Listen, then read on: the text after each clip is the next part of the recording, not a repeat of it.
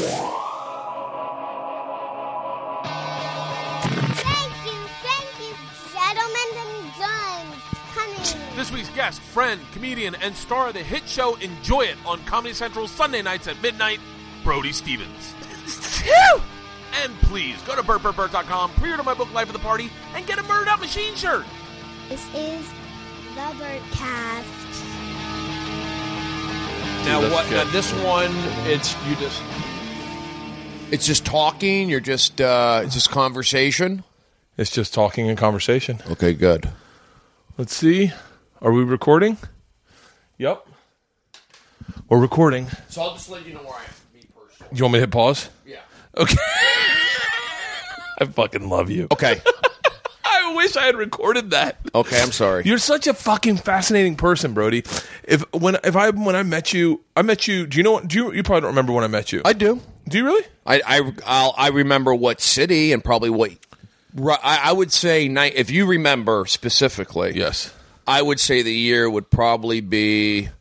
I moved to New York in 97. I'm going to say 98, probably. 98. And I think it was either Collective Unconscious or Surf Reality. Right. I would say one of those two. I remember you had a joke. I want to say the movie 10 Things I Hate About Me was out, and you had a joke, 10 Things I Hate About Me. Do you remember that?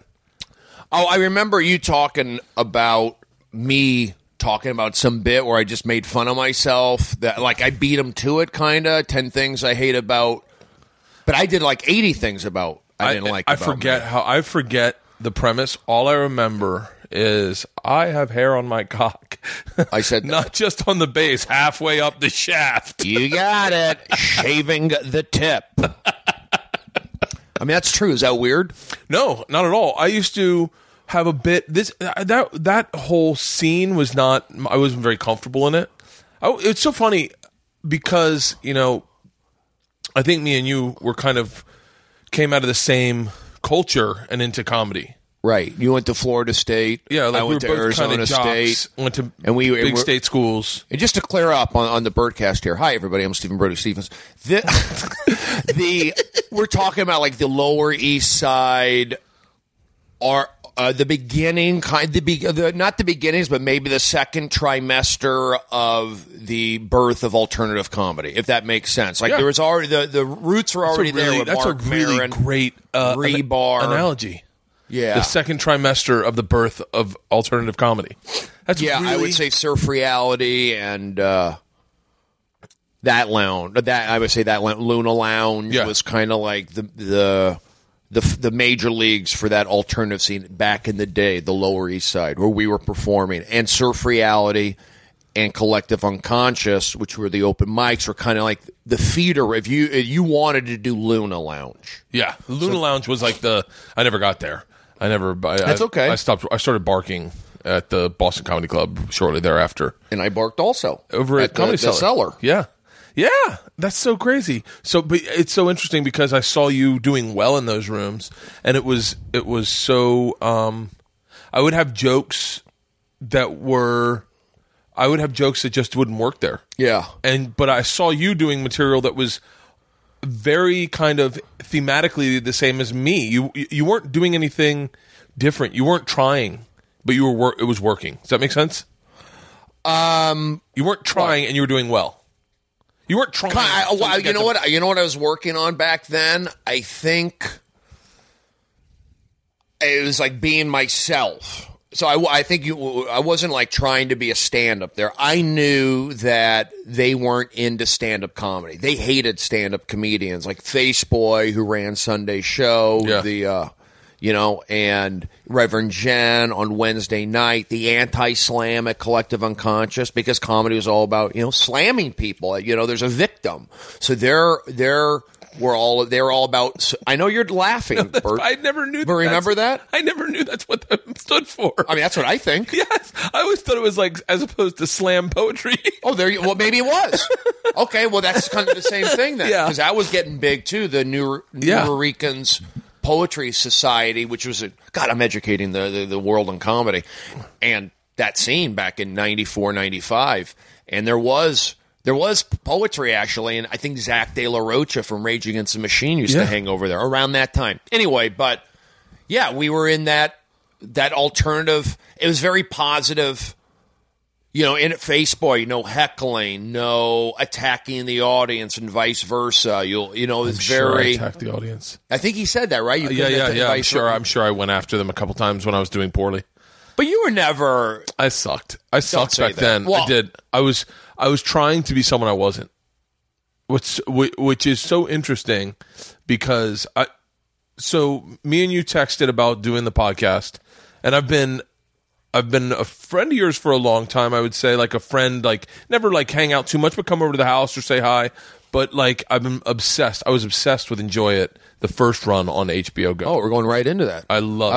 I was having a great time in New York City back in. Did I say 94, 96? But go ahead. I'm going to let you. This is the Bertcast. I'm following you. And so I saw that, and the only time I've ever dealt with depression was 90 that time during then. That when I was going through doing stand-up then, because I wasn't working. I was not funny. I was bombing, and I was working at Barnes & Noble. I had a name tag job. Astor Place? Yeah, Astor Place, yeah. No air conditioning. And the fucking worst job in the world. But I'm watching last night. I'm watching the newest episode. Oh, you're researching it. I like that. No, I watch it because I like it. That's the truth. I like it because it is so putting everything on the fucking table. Like you literally have not. You're not hiding anything. Well, I went for it. Yeah, and it's so. I'm watching it last night, and you're talking about depression, and I'm like, dude, I've been there. I don't even like talking about it. Well, that was real. Yeah. I mean, it was brutal. Yeah. I was thinking about it on the bike ride over here. I rode my bicycle. I was getting coffee. And I go, I have no reason really to be depressed. And I've had two forms of like depression. Most recently, I think my depression was just a lot of stuff. When you go up, you come down. So my last depression, I feel, was a result, and I covered in the show and other podcasts. It was the medicine. I think the medicine I really saw you. zombied me out, and it had to be done. I'm not blaming anybody for putting me on what I was put on. That's protocol. You had to. It was like a safety net. Like this guy, I'm not saying it was a chemical straitjacket, but it was almost like it was. I heard you say that in the show last night, and it was a great. It was really a term because I ran into you at the right. I think I just started watching the. Well, first round. I saw you maybe close to a year ago, probably. Yeah. And I was like, I was so excited for you because all this, and you just were vacant. Oh, it was bad. And yeah, I guess it had to be done.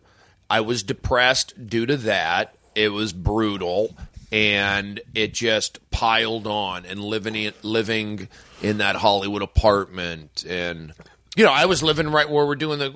I used to live right down the street. Now I live back down the street again. So you back in the valley now? Back in the valley, and so that was bad. That was real depression. I think brought on by a whole number of things, and I didn't fake it. It was real. Yeah. I did go manic. I did go off my meds, and there was something there that came out that was there. I'm not saying what's mania feel like. Great. No, I'm kidding. Because I was happy. I could go manic now probably. Still, I was just again thinking on the bicycle ride over. I got to watch it because look. Good things are happening right now. You're getting me at a point where I'm still under anxiety. You seem really good. You as opposed to can't wait for Leanne to talk to Leanne after this because you came over right before I think your bad spell. Over to my house. Do you remember you came over? I was having a barbecue, and you came over and you could tell something was going on. Okay. Do you remember that a long time ago? Vaguely. You came over. I forget what was going on. But I was wired a little bit. You could. So you were off. Yeah. And Leanne said that's really? Just from seeing you do stand up. She goes, that's so not. He didn't seem right. And then you went. I think you fell apart or I think you went to Montreal or whatever, and Leanne went, wow, I saw that coming. I'm dying to see her interpretation of you coming in, because you came in super, like, I was like, woo, like. Well, no, it's a balancing act right now. I mean, for me and for others, and I gotta, like, it's like, oh, do I get too up? Do I get too down? Not too down, but do I get too up? Do I stay on this med? Do I try to go natural? And now there's different pressures on me. Maybe pressure. I actually feel this should make things easier for me. Yeah. I can, like, actually, but I'm not there yet, Bert. I'm not there yet, and maybe I'll never be there. But what's gotten me to this, my instincts tell me that once the next I'm not even talking about my half-hour special. I don't even care about that. That's whatever. Even though people do hours and have done hours every year. I'm talking about a half hour. Okay. But I'd rather do a half hour than an hour right now. Less is more. It's a better way to represent yourself, I think. It's a bite size for the consumer. Yeah. In the sense that they get a sense of what you do. They go see you do an hour, and you haven't blown through all your material, and you don't have to turn over everything. Look, I lucked out. I'm lucky right now, and I know, but I also have to be like, you know what? Every podcast I've been doing recently, quote unquote, promoting the show. It's hard to promote something that you're not even sure about. You don't know. That's part of who I'm not looking at you. I'm my whole new thing is just focusing off into another world. I'm in the middle of something. People don't. This is not. I'm not saying, oh, I'm getting adjusted to fame, and it's a new world. I'm still thinking, because I am laying it out there. It's an introduction. It's like, look, if you can handle this, that's as extreme as I'll go. Yeah. Hopefully we can go funnier eventually, or maybe even whatever. Well, but in terms of intensity, that's as far as, if you can handle that, I would feel better. Like, you've seen it all. Can I tell you my assessment is comedy. Yes, doctor. Not of you, but of what your show is and the way it relates to audiences. Podcasts are an extension of stand-up. Podcasts have, I think, evolved the conversation a comic has with his audience. I go to shows now and people go, tell the story about Isla and the tree. It's a story I just told on a podcast. Or tell about Isla taking whatever Isla story or Georgia story that you just tell on a podcast, or they want to hear the story about the podcast. Your podcasts are very vulnerable. I'm not trying to be funny right now. I'm just trying to be fun, have a good time, listen, talk, and be interesting. Your show is that. It is the next generation, the next, it's not a reality show. It's more like a documentary. And it's not shot like thematically, although there are scenes of you and Zach on the pitcher's mound, but those play so fucking funny. Like when like that is not a sketch. It is a kind of a display of your personality. Mm-hmm. That scene, the scene I'm talking about? Yeah. Thank you, first of all. And forgive me if I want some. I mean, sometimes I get off track. I agreed with. Okay, we'll talk about podcasting, for example. The podcast you had with Johnny Spanish. Johnny Spanish. The first one. The very first one was so fucking awesome. If now you know Johnny, I do not. Well, I thought you guys never crossed paths in New York. Never. Maybe I did. I'm sure you did, because he did surf in Collective all the time during our time. So, maybe I did. Okay. But I'm going to say yes. I just listened to that podcast one time, and it was so fun, and I couldn't tell if you were trying it all or if you were going through, but it was so fun because you were micromanaging everything, and I could not stop fucking laughing. Again, thank you. That podcast caused me. It was very. What's the word? What, divisive? There's like people like you who loved it, and then there's people who hate it. It's either you love or you hate. That podcast was so fucking funny. Yeah, I've seen it. I analyzed it. I bet you did. Because Bert, it caused havoc. It was so fucking good. It was so good. I think, didn't you guys stop living together after that? Yeah, he moved. He moved back to Philadelphia. Spanish. I mean, it was so good. It was crazy. I was in that. I was going there. You could. I mean, if you look at that, it's like when you say you're I guess I am. Yeah. You can create some crazy. No pun intended. Some crazy stuff. Yeah. You just allow your mind to go. Yeah. Within the parameters of. I'm not breaking things. I'm not.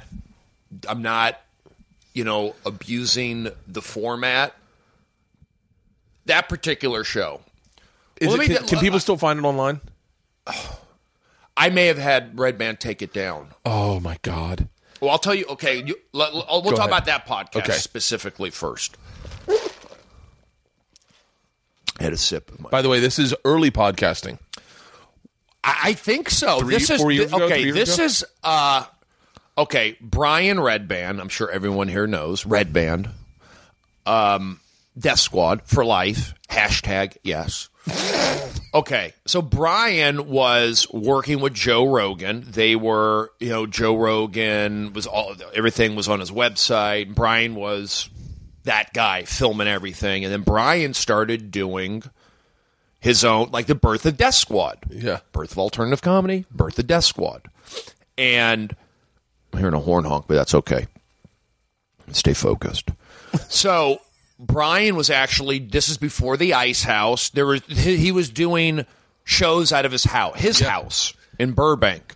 So it was kind of like every afternoon he started doing them, I guess, like when he wasn't working with Joe or on the road.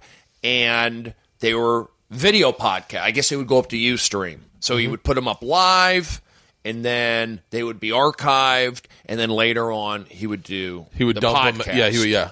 And this was in the very, it wasn't the Ice House.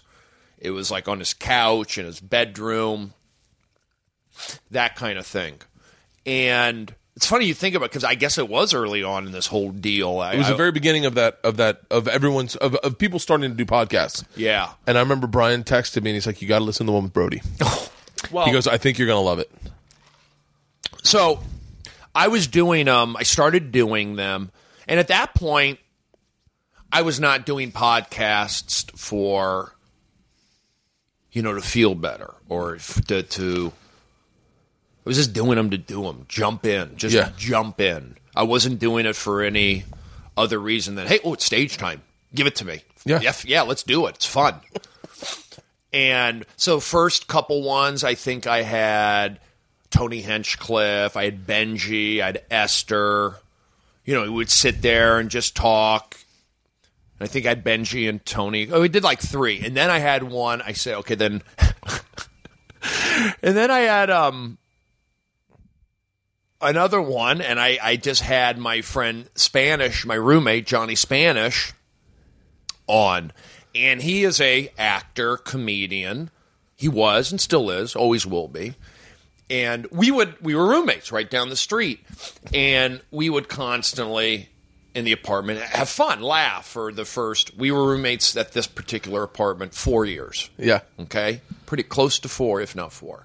I would say the first 2.5, maybe 3 years were good. It was fun, helpful, good energy, and I was trying to guide Johnny. My whole advice to, even young comedians or people who want to get into it, you have to do it. You have to get on stage. It's about stage time. It's about stage time and jokes. Your personality will come out later. You're too nervous. You're going to be too nervous the first 6 months or whatever to really be comfortable and have your personality shine. So you might as well, you got to cut through it so you get your stage time. And along the way, write jokes. And of course, listen, watch, all that stuff. Okay, so we had always had stories like Spanish. We would talk and laugh. I said we should do that. It's funny, Spanish and Stevens. We'll do that. It was like I was doing warm up at Best Damn Sports Show or Chelsea. I was working constantly at that. Not constantly. I don't want to sound like that. I was working at a consistent gig. Yeah. And Johnny wasn't. I feel, and he would feel, wasn't. I wanted to include him in stuff somehow, and this is a perfect opportunity. Yeah. That's what I felt. And he was game for it. I was game for it. Now, I'm performing all the time. I'm at the Comedy Store with Don Barris. It's late night. I've already done a few podcasts. This is just, in that up to that point. And so I have an idea what I want to do. And maybe we prepped on it. And it was like, okay, it's on camera, live. It's archived.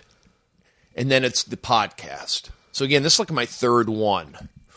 And I just go for it, playing to the cameras, just being Brody, not holding back, not being a jerk, but allowing myself to be that guy. And I don't know if it was just Spanish or if it was somebody else as well, but I was just like, talk about the Beatles, and he was like, at that point, we were arguing the last year. I mean, we were arguing in the car ride over. I was just nitpicking everything. It was a clear display of nitpicking. Yes, exactly. I just allowed it to go, and Spanish kept feeding into it. I couldn't tell if he was really upset or not. I couldn't tell. It is. I mean, nobody could tell anything. Red Band didn't know.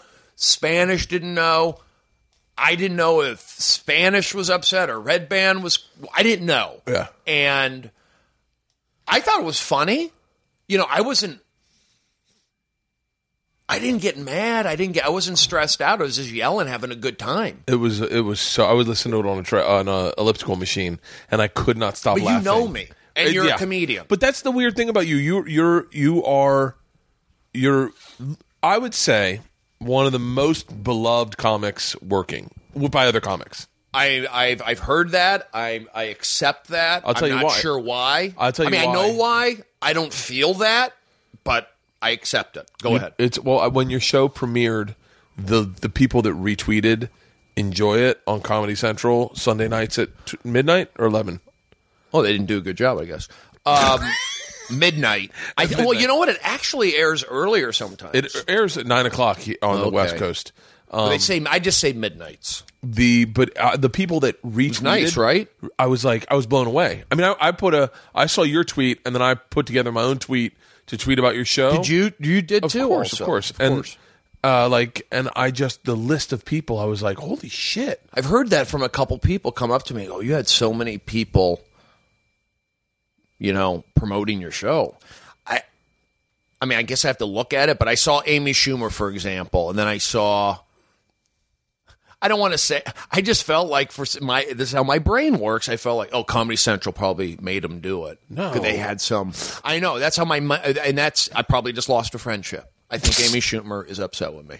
But that's how my mind works sometimes, and yeah, but that felt good. That felt good. The podcast, it was crazy. It's like, me. So I can kind of get away with that. I'm not saying I can get away with that now. The thing about I'll be technical about a podcast. I always ask, is this live? Is this, it's like, are you, because as a performer, you'll play to a camera. So you have to be aware that, it's a podcast too. Somebody's going to be listening at home with their headphones in a cubicle and you're screaming at somebody. Yeah. If they don't know you, they're not going to be with it, I don't think. And then even if they know you, they may go, it's too much. Brody, you're yelling. You're going on and on. There's that fear.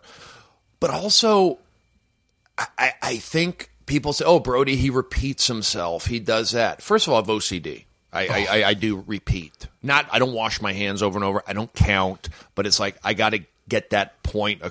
I'm calling it OCD. I'm obsessive about it because I allow my mind to get there. But also I'm thinking, nobody's really watching. I mean, I'm not saying that. Like, I felt all these video podcasts, everything I've been doing has led up. I put all that into the show. All that. I didn't think that, I'm not trying to win people over on this one. I'm trying to be me. Yeah. So when I'm doing the podcasts, up to this point, I'm kind of trying to win people over, but I'm also trying. It's a fine line because I'm also like we're doing things. Oh, it's like a rehearsal. I'm rehearsing.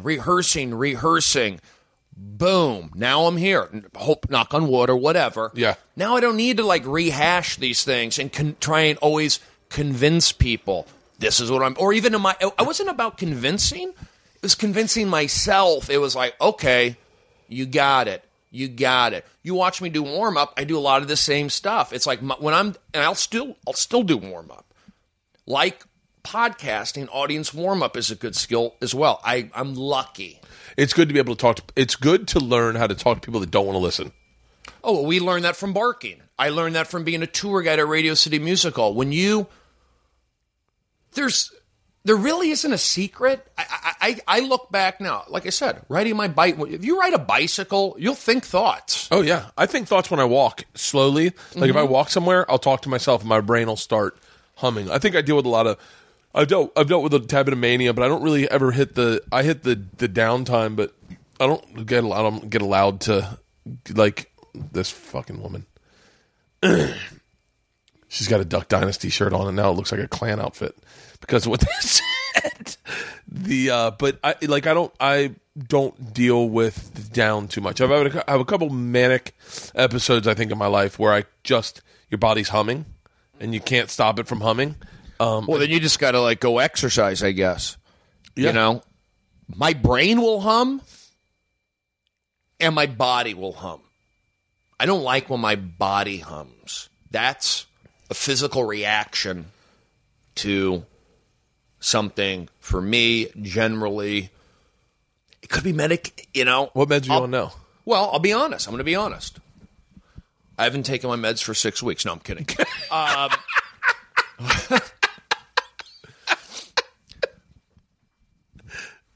You know, it's not. It's when you're on medication. Once you get on that train, it's hard to get off it. It's hard to. You gotta. It's a mind. Look, they say if it's working, it's working. Don't change.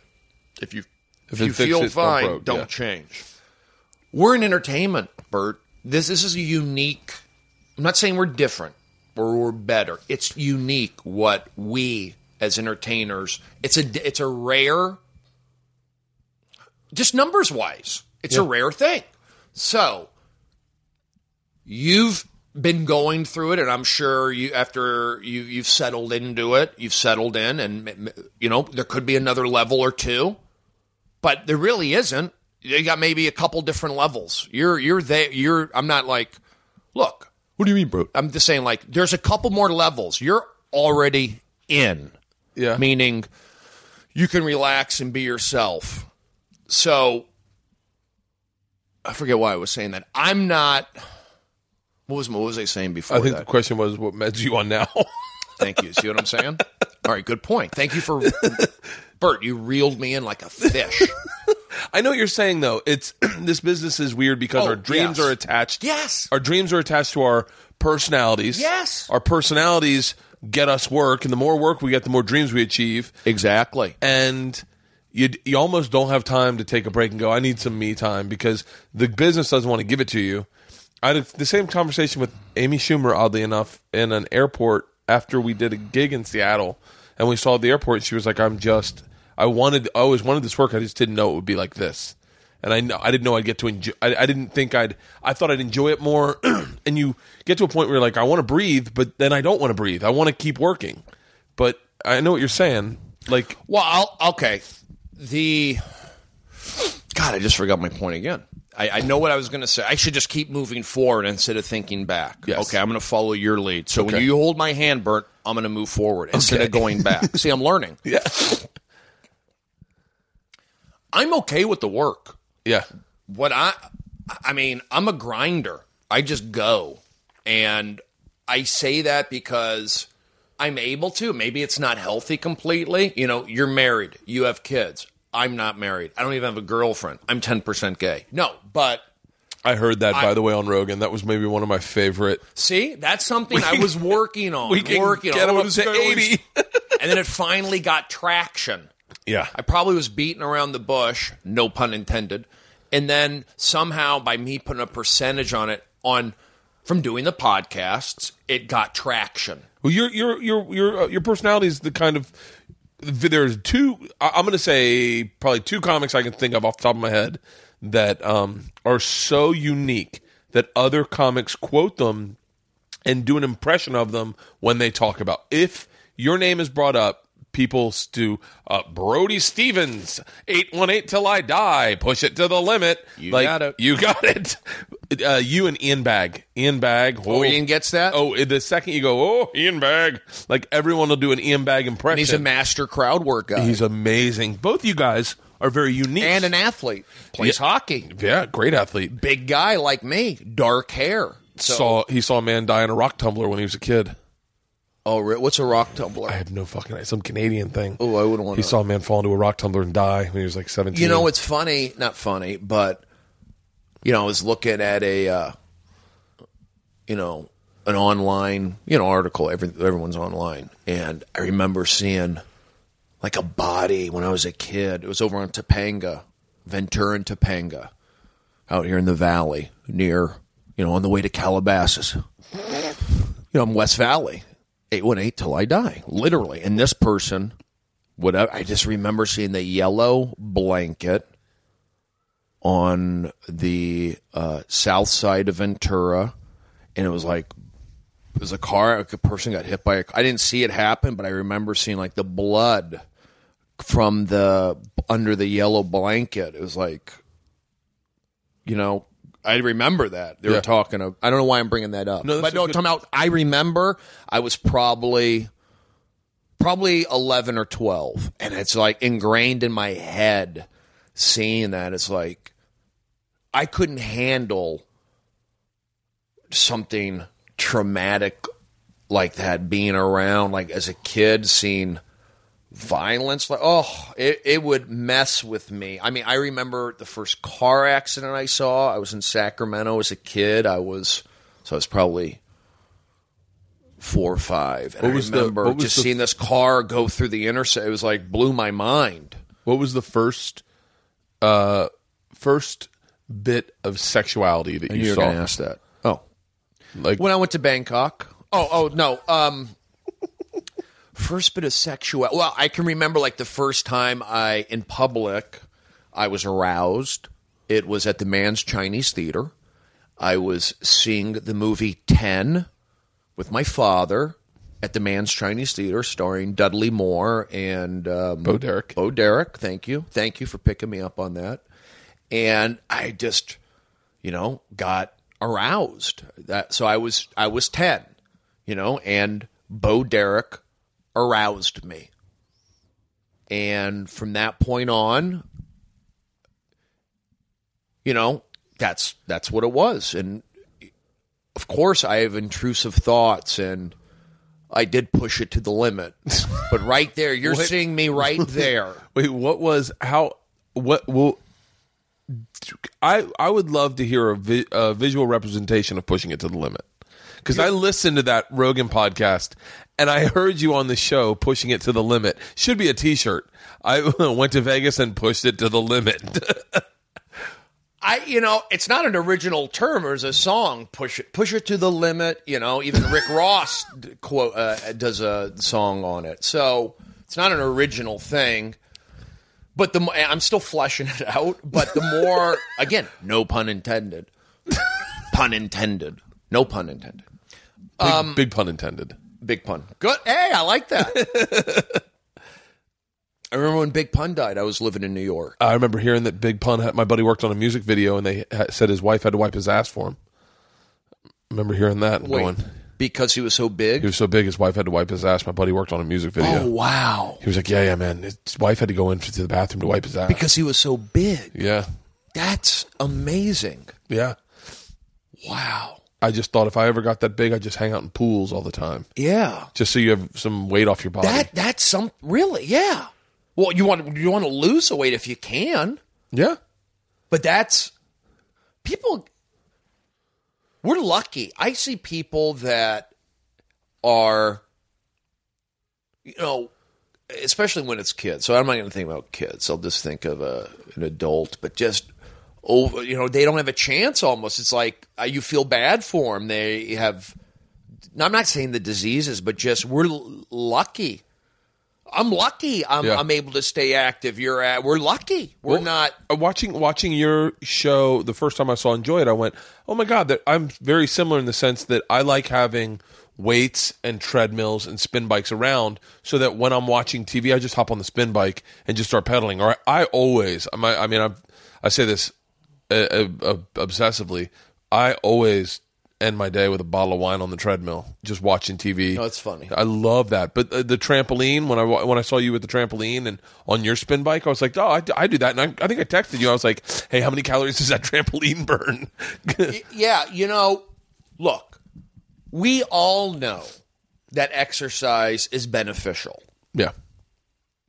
No one, I'm not going to argue the exceptions. We all know exercise is. Wait, what some guy's going to say like, well, I think I don't know. Maybe there is one guy out there who goes, exercise is over. Well, you don't want to get hurt. Yeah. You don't want to weekend warrior. How does that sound? Yeah. Okay. That's what I'm talking. That's where it's like, all right, or overdoing it. So the night in Bangkok, it's you. Oh, Zach. moving on. It's you, I'm Zach. following your hand. I'm following your lead. It's you, Zach, Dr. Ken. Yeah, and another actor. Who's the other actor? I don't even know if I don't. Dr. Ken, another one. You could figure it out. I said something, by the way, if Dr. Ken is ever listening. I said something to Dr. Ken one time, so shitty on accident, and I've always think that I don't think he ever caught it, but I caught it, and I obsess about it. He didn't catch it though? I don't know if he did or he didn't. Well. What was it? Was it a slam? No. It wasn't a slam. I was very happy to say I love Ken. Sorry, that I went racial. And so and I saw him, and I was with T.O. and Terrell Owens. Yeah, and I was like how I say Terrell instead of Terrell because he called me on it. He did? Yeah, when he was at Best Damn Sports Show, he would be on a couple times, and I go, keep it going for Terrell Owens. Terrell, but he wasn't a jerk about it. He goes, Terrell. What's it? I forgot it already. It's Terrell. Terrell. And it's the Kirsten of names. So Kirsten or Kirsten. But he corrected me, not in a bad way, but kind of in a lighthearted way, actually. But you know what? It worked. I know he's Terrell Owens. Yeah, he was a really. And so we ran and we. Am I holding the mic? Should I hold it here? I mean, no, don't worry about it. Here. Okay. Don't worry about it. I'd run it through level later. Okay. I saw Ken and I was so excited. I hadn't seen him since all the work he's done. Last time I saw him, we were working a club together. Yeah. And I caught up and said hi and asked how his family's doing. Is he still practicing medicine at all? He was going to like a voice coach to work on a dialect or some sort. And as we walked away, I meant to say congratulations on all your success. Mm-hmm. What I said was congratulations on all your luck.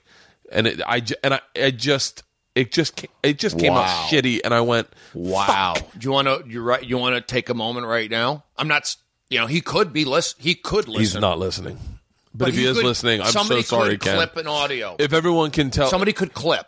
Someone clip that audio. Send it to Ken and say, Ken, I'm so sorry. I meant to say congratulations on all your success. I don't think it was luck at all. Yeah. At all. He's super talented, and I thought he was super talented. Some luck. You create your own luck. So that night in Bangkok, it's you, Dr. Ken. All right, I'm holding your Zach, hand. I'm holding your hand. And another actor I don't know. Well, I don't know if I don't want to say his name. He didn't do anything. I didn't see him. Nobody did anything except me. But yeah, we went out, and it's mentioned in the. I'm not saying anything that people haven't heard. Yeah, but yeah, we went out. So you just do what all the Americans do. You go to the little fun area, smoke a hookah. And what's in the hookah? Is it weed? No. It's just I guess tobacco? it's just flavored tobacco, or I'm not into that necessarily. I know it's popular actually, but over there, I'm not going to get caught with marijuana in Thailand. I'm just not pushing that. Yeah. That I won't push to the limit. But people do. I've heard stories of people bringing in, having it there. So I didn't. I said, no way. So I was kind of proud of myself, actually, that I could not. I could be after a day or two, you're fine. You get over that.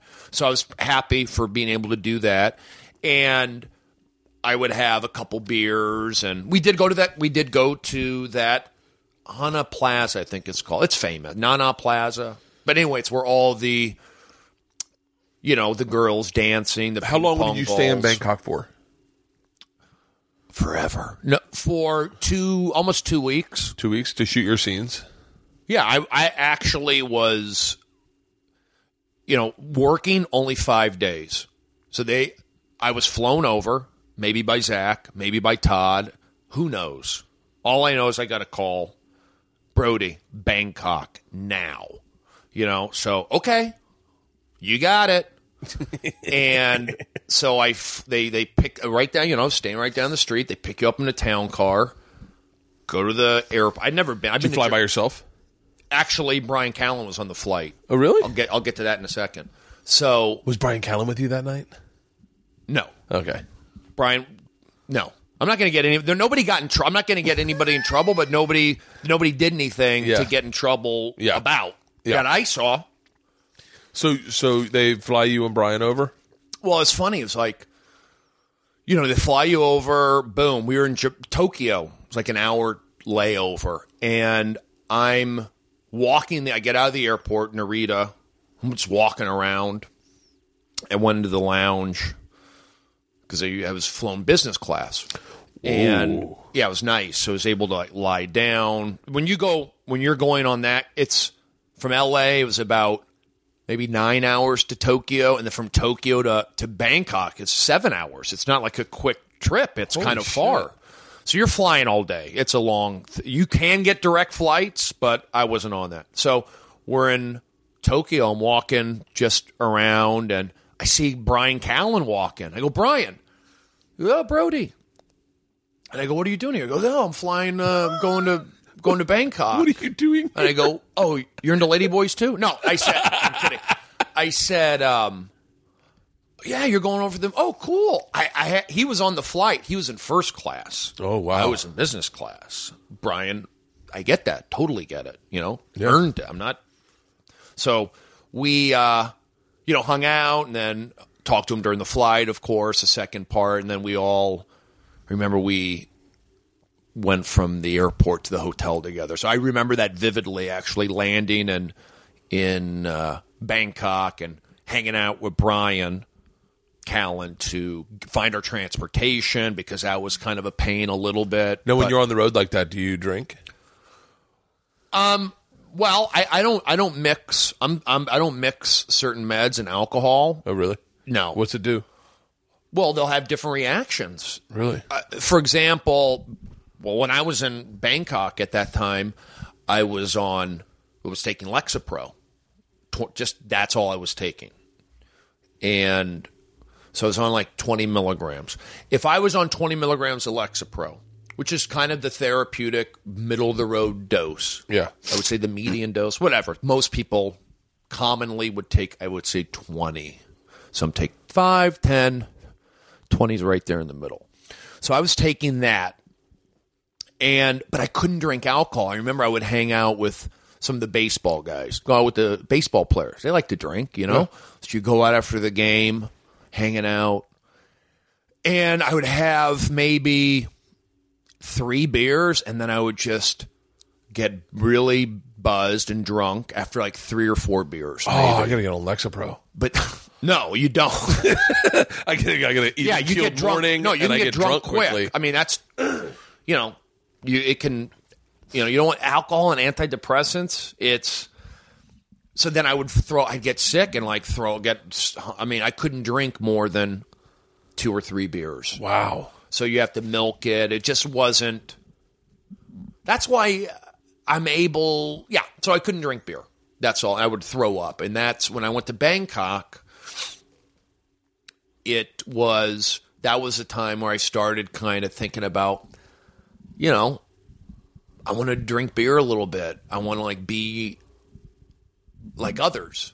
But I know I can't drink beer on the 20 milligrams. In fact, I had this conversation with Dr. Ken in Bangkok. Really? In the top of the Labuya Hotel where he shot the famous scene with the helicopters. And I was talking about because I was feeling good. That's the mistake. You feel good. That means, hey, it's working. But I couldn't drink. Not that I'm a big drinker. I couldn't socialize like how I wanted to. I wasn't doing warm-up at that point. So it was kind of like, all right, I'm going to try and I'm ready to go to that next level. Meaning I felt I was ready to grow. Yeah. But the med thing is tough. It's a tough. There's never an easy time, I think, to adjust meds or go off meds. And like I said, when you're a performer, if you go off your meds maybe at work one day, yeah, maybe you're irritable, whatever. Brody's irritable today. He didn't, snapped at me, but not in a bad way. But you go off your meds and you're a stand-up, you could have a meltdown. You could scream, you can do a fight. Or you can scream on a podcast, or you can send off hate tweets. Not hate tweet, but, manic tweets. So. Do you feel like you have to censor yourself with Twitter? Yes. Really? Yes. Is it hard? Yes.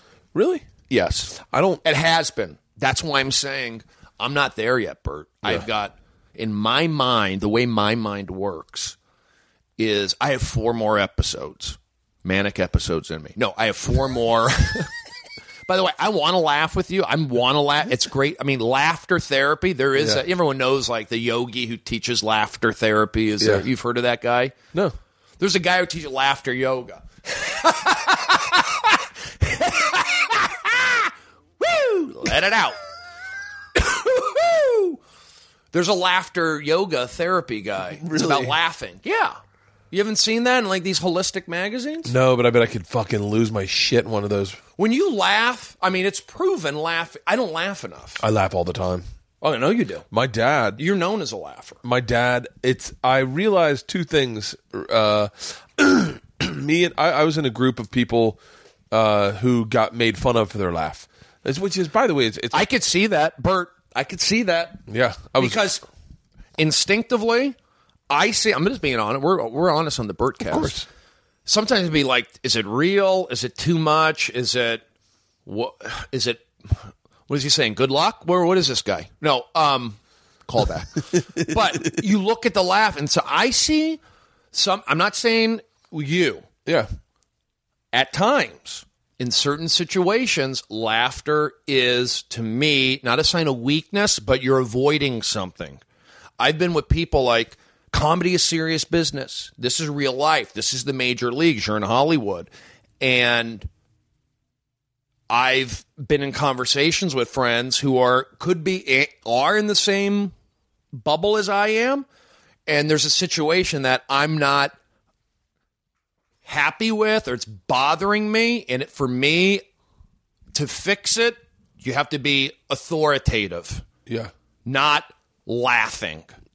There's 2 ways. I feel there's 2 ways to handle things, Yes, you can be nice. I played baseball at Arizona State.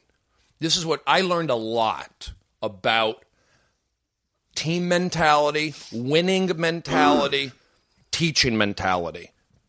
I learned the psychological aspect of things, of coaching. Yeah. Coach Brock, it's like for the first 2 weeks, go out there and do whatever, have fun. Yeah. I'm going to watch. Have fun. Do your inter-squad games. We'll practice. We'll do some things. Hey, you make an error. It's okay. 2 weeks. Then, the clampdowns. Let's go. You're ready. He'll let it go. Maybe you play a game or 2. Then you start, even if you win, that's the time when you really go after a team. After a win. Yeah. Not after a loss. Because you win a game, you messed up a hit and run. You missed 2 signs. We won because we were lucky.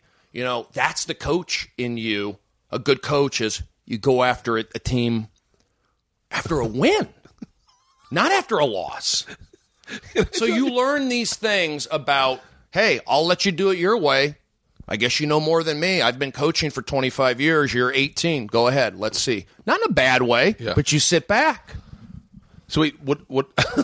How does that apply to comedy? Yeah, how does that? Because I think you were talking about like dealing with situations. Hold my hand. Dealing with situations and with the laughing. And with laughing. Okay, so that's where I come from. It's like I come from a little more of a sterner. Hey, it's not funny. Yeah. And you know who else thinks like I'm thinking? From being around it, winners, successful people, nice people, honest people, caring people. You know, punishing somebody or teaching somebody a lesson doesn't make you a bad person, doesn't make you an a-hole. No, it doesn't. You know, I've done this in shows. I've been doing this in shows recently. If you're annoying me, because I'm in a position, I'm in a situation right now where I'm extended, I'm promoting, I'm fully extended right now. Yeah. So if anybody, especially if I don't know them, even if I know them, and that hasn't happened, they wouldn't do it. Comedians know, like, leave Brody alone. Let him be.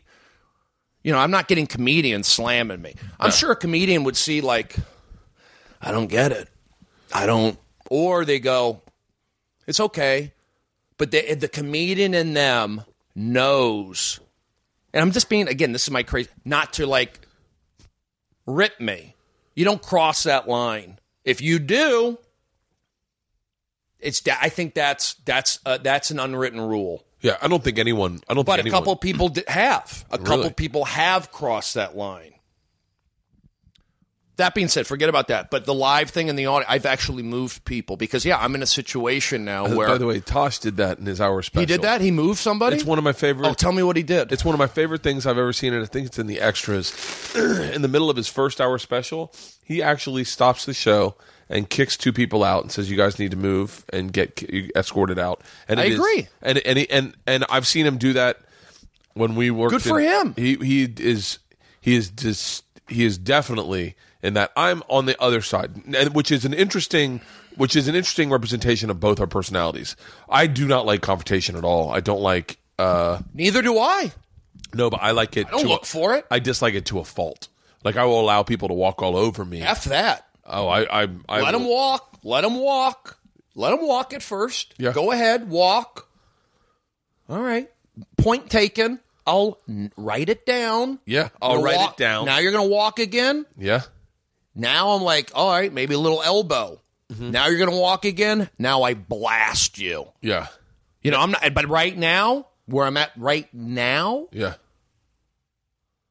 And we're not talking physical, so don't be at home like, F you, Brody, I'll kick your ass. I'm talking comedy. We're talking performing, all right? And that deals with how you... See, I don't deal with any negativity on Twitter to the point where... I do, and I got a problem with it, but I'm getting better. Block, block, block, block, block, block. I remind myself. I don't deal with it at all. I just... Like, I'll tell you what, a very small story to explain. So I did Doug Love movies with TJ, with Doug Benson, TJ Miller, Pete Holmes, and the Patton Oswalt. No, I can't remember the Zach Galifianakis. No, I can't remember. Will Ferrell. Nope. George Lopez. You're never gonna guess it in that realm. It's funny. Sam Levine. Okay, it's fun. Oh. Great guy. Yeah. Cubs fan. Great guy. It Funny. was the most disastrous. This is my obsessive compulsiveness too. It was chaos. And I made a comment about something. ... Is like fucking a fat chick. Whoa. At UCB. Can't say fat. Chick. You can't say even fat at UCB. No way. Yeah. And it. I'm gonna get screwed. By the way, I say fat on one of these shows, and I wanted it. I asked, look, I've asked for things to be cut in, guys, come on. So there is some, yeah, go ahead. You can't say. You know what? You can't say fat. You can't say fat. You're never going to come off as. You just can't. Go ahead. Continue. And so I said, "Fat." It's like fucking a fat chick. No laughs. And I said, clearly, no one in here has fucked a fat chick. Oh, Bert. No laughs again. I got to be there for you. On and that then one. Pete Holmes says, yeah. The best thing about having sex with a larger girl is breakfast in the morning. Larger girl. And so I said, clearly you've never fucked a fat chick because you don't stick around. Third time. You don't stick around for breakfast. You leave in the middle of the night. Breakfast, she's going to eat it all. I don't know. It means, come on. We're nice. And so I literally was locked and loaded, ready to get blasted on the internet. You were? On the internet? On Twitter. I was like... Okay, when did this happen? A month ago. Okay, so Twitter's hot. All right, go ahead. So I say to myself, I'm not going to check my Twitter for 2 days. Oh, I wouldn't. I'm going to hop off. And this is, by the way, when... Well, you know what? This is when they had the update where you could then only look at your @ replies from people. You could do it filtered, verified, or people you follow. I know. I've seen that. I love it. I only do people Why I is follow. that? Why do I? Because I don't want to know anything negative. I don't want to get anything negative. I only want. I need to do that. Yeah, I don't like negativity at all. Oh, I hate it. And so show me how to do that. But it turns out I skip it for 2 days. Doug posted 2 days later. I hop on and I see that it's all positive response. They all loved the podcast, and it didn't perk up anyone's ears. Good. It was totally fine, and I was like, wow, that's so crazy. I obsessed for 2 days about it. Do you see what I just did? You saw it firsthand. Ooh, whoa. Because I'm thinking the same thing. Yeah. I'm not thinking the Twitter stuff because I was thinking that story happened a long time ago. Yeah. But if I said fat chick now, sound like an accident. Did sound like an accident. I don't. Yeah, I would censor myself on that. I'm pretty good. You're good at censoring yourself, though, because I've done so much audience warm up at Fox Sports. That's as Fox is as conservative as you can when get. Did you stop I'm not cursing? saying Fox Sports is. What's that? When did you stop cursing? Couple times, really. Never cursed in front of my father.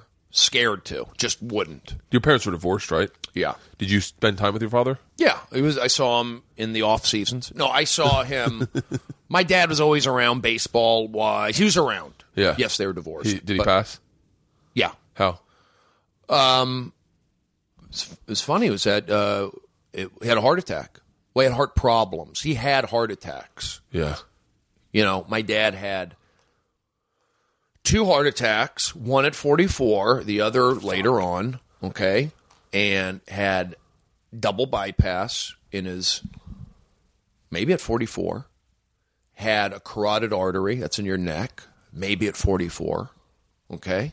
Then, I want to say at late 50s maybe, had another double bypass. Holy shit. So, that's...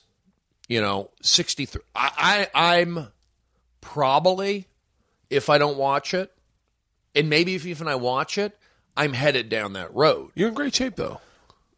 Well, yes, I'm in good shape. I think I do take care of myself better than my father did. My dad was... Smoked cigarettes. Drank? Not much, but wasn't healthy as I am. Not that I'm perfect. How accurate is the cartoon of your father? Pretty accurate. Really?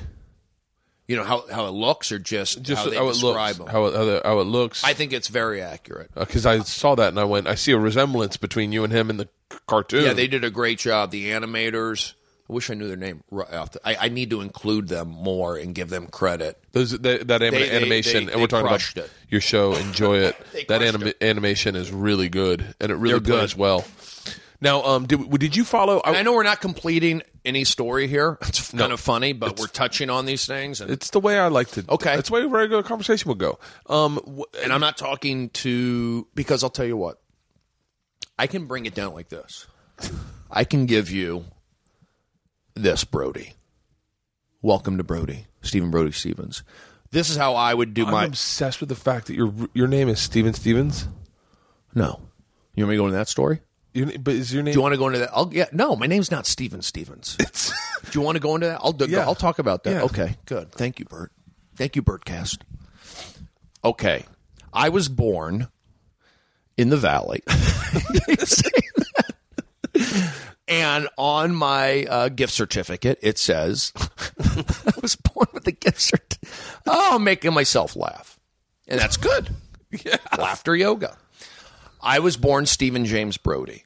Okay, that's my name. Stephen James Brody. SJB.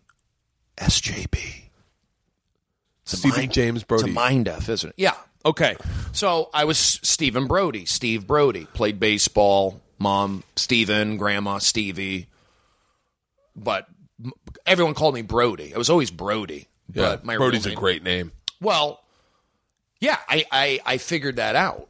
You know, I didn't think growing up like, hey, Brody's a cool name. Never did, really. You just called what you called.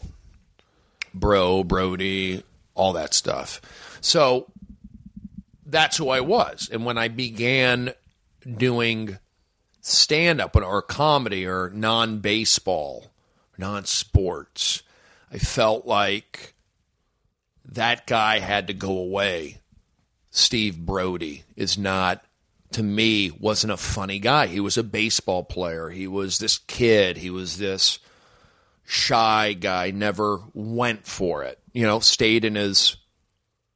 I was a typical teen, but I'm sure I had problems and all that stuff. But I played baseball, and I was okay. But when I was done with that, I just felt that Steve Brody wasn't the comedian in me. But I wanted to keep the name Brody. I knew Brody was a good name just from, And it's also what everyone calls you. They all called me that. So when I remember I would meet people at, other students on campus at Arizona State, and they'd be surprised when, what's your name? Stephen.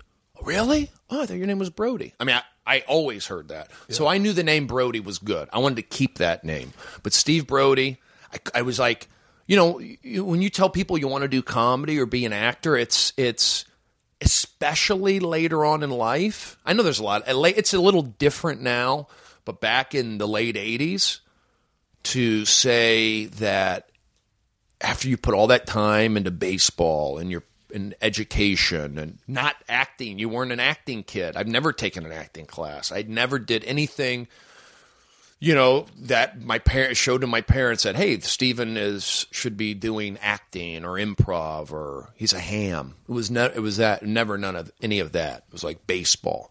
So when I couldn't just say to my mom and dad, hey, I want to be a comedian or anybody. I just felt it was like a secret. And, I've spoke about it before. I took a couple acting classes later on at Arizona State. Like my last year, I started thinking about, okay, what am I going to do? What do I want to do now? I don't want to really get into I was coaching at Arizona State. Walking away from baseball is extremely hard. Easy for me. Really? Yes. I guess it was technically easy for me too, but walking away for good was like, wow, I guess this is a real What are you walking decision. away? What am I walking away from? This is the way I look at it. Wait. How did you get? So you just changed it to Brody Stevens? Well, yeah, I was up in Seattle. Josh Wolf was up there. We had a great comedy scene when I first moved up to Seattle. I just saw a picture of Josh Wolf in Cabo today. Oh, really? On He's Instagram. Ripped. He's ripped. His wife's hot as shit. Yeah, and he's got a full head of hair. The fuck's he wearing hats for? I know. If I had that hair, oh my God, I'd never wear a fucking hat. He's gorgeous. Maybe he wears the hats because if he doesn't, he's going to look like a fucking male model. He tries to like white blue collar it up to them. It could be. Maybe like just I'm approachable. Like as opposed to he's got his thing. He's got his style. Yeah, he does. He's always had that. I've known Josh since '94. I met him a couple times. He's always been really nice. Oh, I thought you guys are. Oh, I've known. I don't hang out. I just assume. It's funny. Like comedians just assume all comedians know all comedians. They don't. We've done I think shows at Melrose, and I've hung around him. He's really nice. Real nice guy, hard worker. Yeah. Great. Like I said, I've known Josh since '94. We started up in Seattle. I mean, he started about a year, 6 months before me. Yeah. Played baseball in college, athlete. We really connected. He's still in amazing shape. Great shape. And he was in great shape back then and looks the same today. So Josh was up there. Joey Diaz was up there. Craig Gass. Mitch Hedberg. Craig Gass. I said Hedberg. Yeah. I said Mitch Hedberg, Seattle. Look it up. He was there. This is right when he started. He was still featuring. I saw Mitch maybe once or twice at the Comedy Underground in Seattle. Maybe once or twice. But he hung out with Chaz Ablin. Yeah. Mitch would hang out with these not like regular people. I remembered that about him, that he was always nice to the regular folk. He was not. This is the vibe I picked up from him. Yeah. And so Chaz is actually a really good guy, funny. People made fun of him. He was like, but he had a connection with Mitch. And then I remember back in maybe 2000 or 2001, I hosted at the Melrose Improv, and Mitch Hedberg was the headliner. So it was like I hosted and one or two other comedians, and Mitch headlined. Wow. And, he would do a show, he would do it and like leave right away. Do it and leave. Like he didn't want to deal, even though it was like nice to, the little guy, and I don't know what's going on in his head at that time. But, he like had a mobile home or something. So he'd perform, boom, in and out, very quiet. But Lynn, his wife at the time, or girlfriend, but she would tell me, and like, Mitch loves you. It's like, I knew that Hedberg liked me. So that was that's another thing, like as a comedian, when you have another comedian that's respected, even if they're not respected, forget about that. But again, I'm talking about Mitch Hedberg. But when you have somebody like that say, hey, I think you're funny. Somehow word through Mitch's people got down to me. No, that I think you're funny. That kind of keeps you going. You remember those moments when certain people say to you certain things that give you that shot in the arm of not validation, but you're doing the right thing. Keep doing it. You can think of those moments. I can think of at the Comedy Store when Joe Rogan would say, I'm funny. You're a funny guy. Like, you're like one of the funniest guys. And then I did warm up at the Man Show. He brought me in and always tried to put me on the show. Like, let's put Brody on. Never, let me do whatever I want. Yeah. I had my own songs. Stanhope, bring them out. Joe, bring them out. Crazy chicks flashing. They let me do all that. And then Joe would always try and get me on the show. And he was the first one of the, he told me, funny, keep doing it. Dice was another one. And I'm talking about the Comedy Store. Dice coming up to me. You never go up to these guys. Yeah. I made the mistake one time when I moved to New York and I was working. I wasn't even working yet, barking at the Comedy Cellar. You barked at Boston around the corner. And this is when I first moved to New York. And I went up to Dave Attell. I went to the Comedy Cellar in the Olive Tree upstairs, the restaurant. He was at the bar and he said, hey, you're good, you're a funny guy, thank you. Or something. I said, you're funny. And he kind of like said, okay, thank you. And he was like Dave Attell. That's how he is. Yeah. And I said, you know what? I said to myself, I'm never going to do that again. I picked up Dave's energy, and I could tell like that happens to him a lot, and he doesn't necessarily like it. Yeah. And he's super duper respected. I remember Josh Wolf, for example, telling me that Dave Attell's the funniest guy, hands down. I always remember Josh saying that about Dave Attell. Dave Attell's album, Skanks for the Memory, is the best comedy album I've ever listened to. Well, there you go. But I don't have an album out yet. So you have to wait for my half-hour special. You're an idiot. Well, yeah, I would rather see... Oh, here we're going to go on another story. I see where you're going, Bert. What? Because I didn't want to... I was just going to say about the Dave Attell thing. Go ahead. Enclosure. This is my OCD. I knew not to do that. To come up... And I always tell younger comedians... Or just anybody, leave these guys alone, you know? It's like, let them come. You let somebody, it's just a system. You got to have common sense. Yeah. Honestly, I'm not saying I feel like that. I'm not comparing myself to those guys at all. So I'm not even going to go there. But I can see how it can be, because you're working.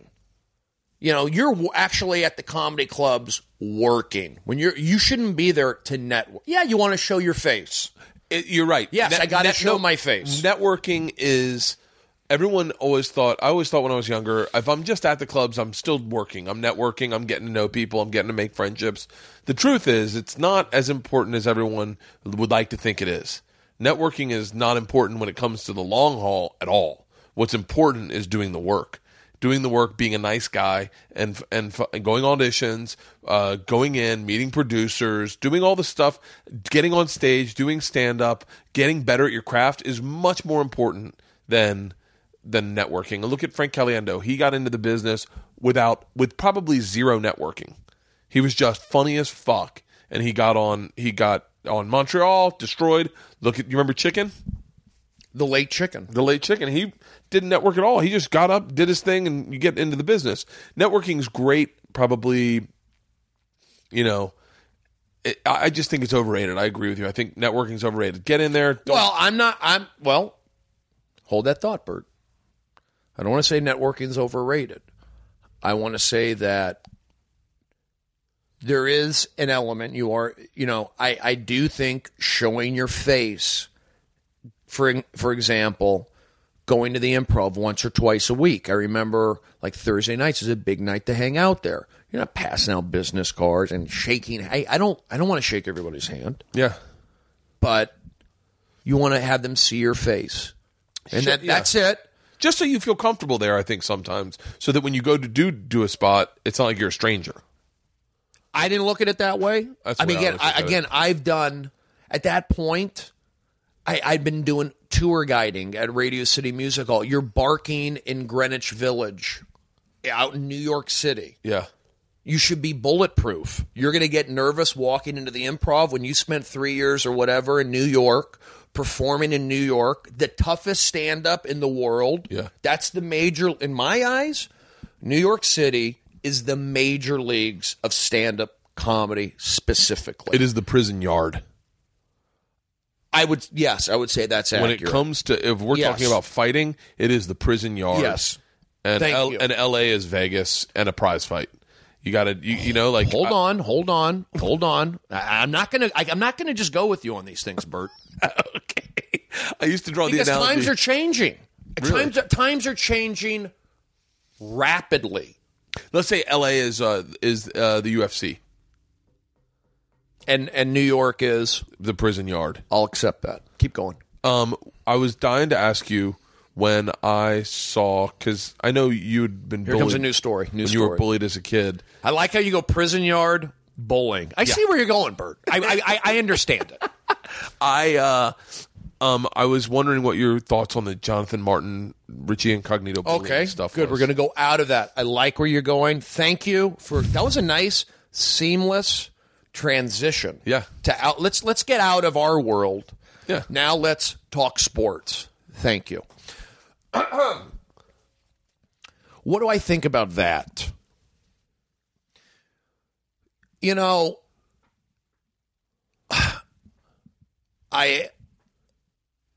a teammate, I mean, I've seen it happen. I got picked on a lot for being Jewish, for being hairy, for having a big nose. I mean, I heard everything from high school, basically starting from high school all through college. You definitely get bullied. Your freshman year that you go into a locker room, you're bullied. You're hazed. Yeah, I would say ninth grade, it was, you're not bullied, it's teasing. Yeah. It's teasing in ninth grade. Excuse me. Still, it can cross a line into bullying, but it's mostly teasing. Yeah. In which can get old and hurt your confidence. And it's not the best place when you want to perform. It's not fun. No. But but they're also funny. It's like these guys are kind of teasing you, your teammates, but it's also funny. Yeah. And you can tell they're still dicks. I'm not saying they're not that, but they're not malicious towards me. I can tell with somebody, and I'm lucky, in person. I mean, I've picked up negative energy from people, but you know when it's malicious and not. And I've been lucky enough to not. There's not that many There's way more good people than bad people. Yes. I know that sounds cheeseball, No, but I agree it with is. you. I think if you smile to people on the street, you get a smile back. Very few people see a smile and just frown. I don't. I don't. I do that. I do that all the time. If someone smiles at you, you don't smile back? I do that, but I don't smile at people, and I do smile at people, and they don't smile back. Yeah. Most people don't smile back. Really? That's what I think. Oh, try it. Try it today. Where do you do it? Walking to Gelson's. All right, you walk to Gelson's. Yeah. Here's the deal. You're a lovable guy. You're not. I mean, you're like an everyday guy. You look like you had a your teeth are showing. Your beard's not aggressive. You go into a smile. I don't. I look serious. I mean, when I smile, I smile. But as I've gotten older and I get a very serious, and I'm in my head, I'm not smiling. I'm thinking. And people assume that I'm in a bad mood or that kind of stuff. So I know about smiling and not smiling. I get that. Yeah. That whole thing. But I also feel because I'm as a stranger, for example, I'm intimidating. Well, you're a big guy. I'm a big guy. And I'm dark features. And I'm Jewish. It's a little different. It's a little different in this neighborhood. So here's another thing. I'm going to say another thing. I'm going to go on record saying this. Okay. I'm going to go on record. When people say, when I mention Jewish stuff, I always throw out the anti-Semitic line. It's a joke. Like when somebody rips me on Twitter, I go, "You're an anti-Semite." I'm joking. You know, I don't really think you're an anti-Semite, but I do think that you're not comfortable with me. And I think you're not comfortable with me. And those, if you were to write what I'm not comfortable about, those would be traits of Judaism. Oh, he's loud. He's different. He's eccentric. I'm describing a lot of Jewish people. That's a really whether you like it or not, that's what you're doing. That's a I really pick up on interesting insight that I've never really kind of looked at. Is good. Sometimes what people are saying they don't like are simply inherent qualities culturally that you have inherited from your upbringing. Yeah. I mean, that's... Do you know Gary Goldman at all? Yes. I love Gary. Tall. Jewish. Jewish. You and him could be brothers. The back to Richie Incognito. Oh, you want to get out of the Jewish stuff? Yeah. The only reason I say that, by the way, and you did. Did you say you did? People get freaked out by this. I played baseball. If anybody can talk about this, I can. Yeah. I played baseball in Arizona. Okay? You want to talk about a quote-unquote racist state? Yeah. Arizona, 5 years. Oh, well, that's all you got? You're in the... Alaska, Fairbanks, 6 weeks. Oh, well, Wichita, Kansas, 6 weeks. So I've spent extended periods of time in non-Jewish environments. I'm not the guy to say, I don't mind if you're that way. I'm just being honest. Yeah. Let's just be honest. Yeah. You don't like me because I'm because I'm showing Jewish traits. But also here's the other thing. If I'm around that guy, I can hang out honestly. I can hang out with the KKK guy. And I guarantee you after an hour we'll be joking around. Yeah. And now you're going to, what, Brody, you're hanging out with a KKK? Yeah, I would. Yes. Because I see the 30% positive. Maybe the 70% or sick, whatever, is frickin' hate, dumb, uneducated, not their fault, where they were born. But the way your brain works is you find the thing you guys would probably connect on. Correct. And that's probably why you were so good at audience warm-up, is that you'd find what you connected on, and then from there you'd blossom out. Even with the KKK guy. So when I say, in closing, we'll get out of this.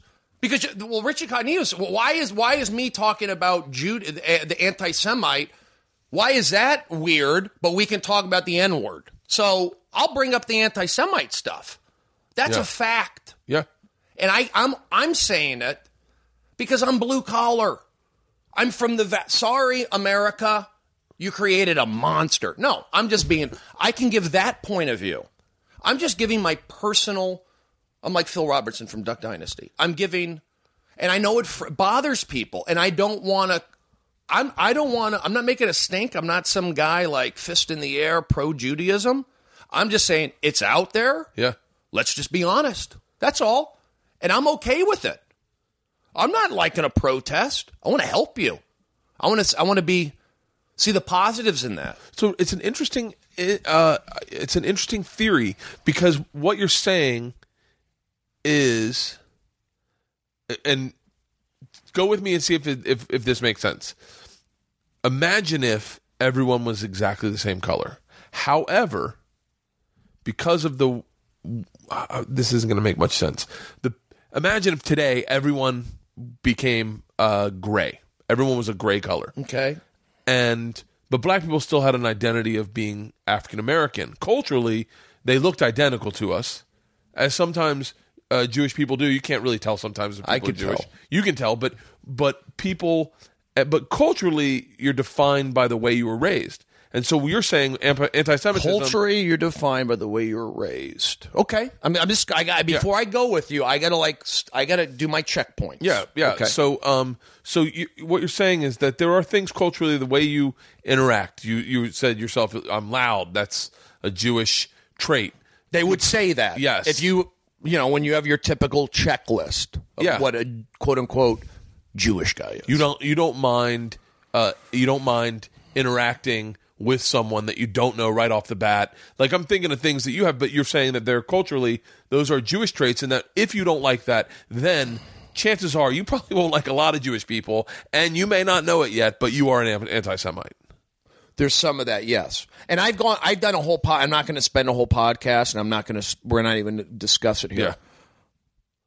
Yeah. I don't, because it's funny. I think it's like, I think Gary Goldman would agree with you. There you go. Gary. Oh, I have facts backing this up. Yeah, Gary definitely would find anti-Semitism in things I wouldn't see, and he'd be like, "Dude, it's anti-Semitism." I guarantee you. This is 2014. There is a reason why Jewish people back in the day changed their name. Steve Brody's not a Jewish name. I wasn't Steve Horowitz, so I was Steve Brody. Well, it's an Irish name. People don't always know. Like. Jewish. That's why I'm saying I don't, it's not like everybody's coming down on me. There's just a few. Like, you know what I'm saying? Like, that's all I'm saying. So, that's why they changed their names. Jeff Ross. Come on. So. What was his? Lifschultz. Do you think if Jeff kept that name, I guarantee there's people in America that are huge Jeff Ross fans that don't realize had no his idea history or whatever. Yeah. Or, Jeff, he talks about being Jewish, so there you go. I guarantee you there's people out there who don't realize maybe that Seth Rogen's Jewish. I don't know.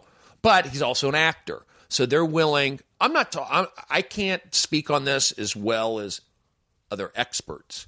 But it's like these quote-unquote conservative types, they'll support somebody gay and they don't realize it.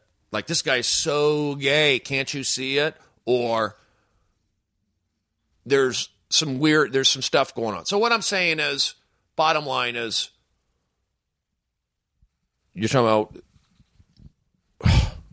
where was I going with that, Bert? Got very, I don't want to go in that. Remember earlier, I said I'm on meds. Sometimes I lose my thoughts. So you got to grab me out. So I think this started by saying, what did you think about the Richie Incognito? Well, because that's an N-word thing, man. Yeah. And we talk about locker room culture. So I did go off track. All right, we're back to that. Thank you. Do you feel like I identified a lot more, I think, with Jonathan Martin than I did Richie Incognito. However, I realized how Richie Incognito got to the place he's at by being bullied. Does that make sense? You think Richie Incognito was bullied? I know. Probably, he said he was bullied. Yeah. Yeah. But, what's bullying? I got picked on. And I didn't have a male figure in my life all the time around. I'm not blaming my dad. It's just a fact. Yeah. I live with my mom and my sister. So when I got picked on, say at school, oh, Brody, you're, these are the early on stages. Oh, you're gay. What are you, weird? Early on, public school, all, different. Big mix of everybody. What's the thing with your hip? You have a tilted I have hip? a tilted pelvis. I have an extra lumbar and a tilted pelvis. But, so I didn't have that person, older brother. I'm not blaming my father at all. Yeah. I didn't have that person around the house like, you sit at the table. What happened at school today, Stephen? Well, so-and-so said I was this. Really? Well, you're not that way. You're this guy. Or this is how you handle Or that's it. okay. That's how you handle it. Tell him you this. Yeah. My dad did try, but there were times it wasn't, look, you didn't have that male figure around all the time. And so when I got picked on, wherever I got picked on, whether it be by my sister or students, I didn't have that male outlet to maybe vent to or have them speak to me. It's letting me know it's okay. And it's also different. What happens if I got picked on by my older brother? Imagine how that would have changed things. You know what I mean? So Rich Cognito, or a lot of people, think if you're raised differently, you can handle certain things differently. Oh, I'm bullied. Well, you're bullied? Let's see. It's not your fault, but you don't have a brother. All right. You're a lot around women. That's me. Me too. Yeah, I have 2 sisters, my mom, my dad. It makes you a little more sensitive to things. My dad did a good job, but I never was really open about getting bullied or what it felt like. But it bothered me. I was sensitive. Yeah. I mean, I am, I am sensitive. You have to, it's like I was. So bullying affects people differently. So Richie Cognito was probably, I'm sure he was picked on, and it's like, look, it's a locker room. It's crazy out there. And I've, are you talking about the N-word, him using the N-word specifically? What do I think about that also, or just the bullying? I think bullying, it happens. The N-word situation with Richie Incognito, every black guy came to his defense. So there's nothing to be said about it. There you go. That went away. Yeah, that went away. Because that's the locker room culture. Chris Carter called him a straight up racist. Oh, he did? did? On TV. And then all the black guys on his team are like, nah, it's fine. He's got to pass. And then I guess everyone just had to be like, oh, I guess that's how that works. I just need to find a few black guys that, if I ever said that word, that would just come to my defense and be like, oh, no, Bert can say it. Really? Yeah. I don't even say the word. I stopped singing it in songs because I would love hip hop. It's funny you should bring. I have a story about that because I have been coming out to hip hop songs. I went on the road I was on that Oddball tour with Dave Chappelle, which was great. Went all over the country, amphitheaters, and Dave would come up to Black Jesus. Well, he would come up to hip hop. Kanye. Whatever. He would play all these different. In the intermission, the 10 minutes working up to Dave would be all. They had a DJ, hip-hop stuff. And then after shows, occasionally we would have parties, and there'd be a DJ there and playing music that Dave likes. And it was like, so you started learning these cool hip-hop songs. You go, hey, I'm going to download some of their fun. You go on iTunes. Oh, yeah, boom, boom, boom. And then it's like, hey, I was on that Oddball tour, so I had that Oddball energy. I was playing big crowds outdoors, and you have to kind of like get the music and get them going. And I would come up to music anyway a lot in the Comedy Store or wherever, but I just started coming up to more hip-hop recently, playing that role. And, there's some N-words in these songs.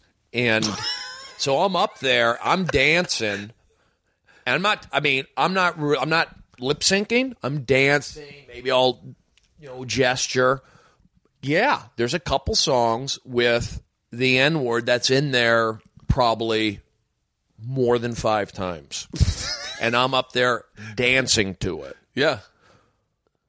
My defense is, number one, I'm having fun to the music. I really am. I'm having a good time. I think the but people can take that as racist. I've had one person in particular bring it up to me. Really? Yes. PC Police, if we're going to take it to the place where you can no longer listen to hip hop because the N-word's in there, it's and you ridiculous. Can no longer enjoy that music, then I think it's that's too Look, I think it's a small percentage. Yeah. It's a very I guarantee you there's people that believe that.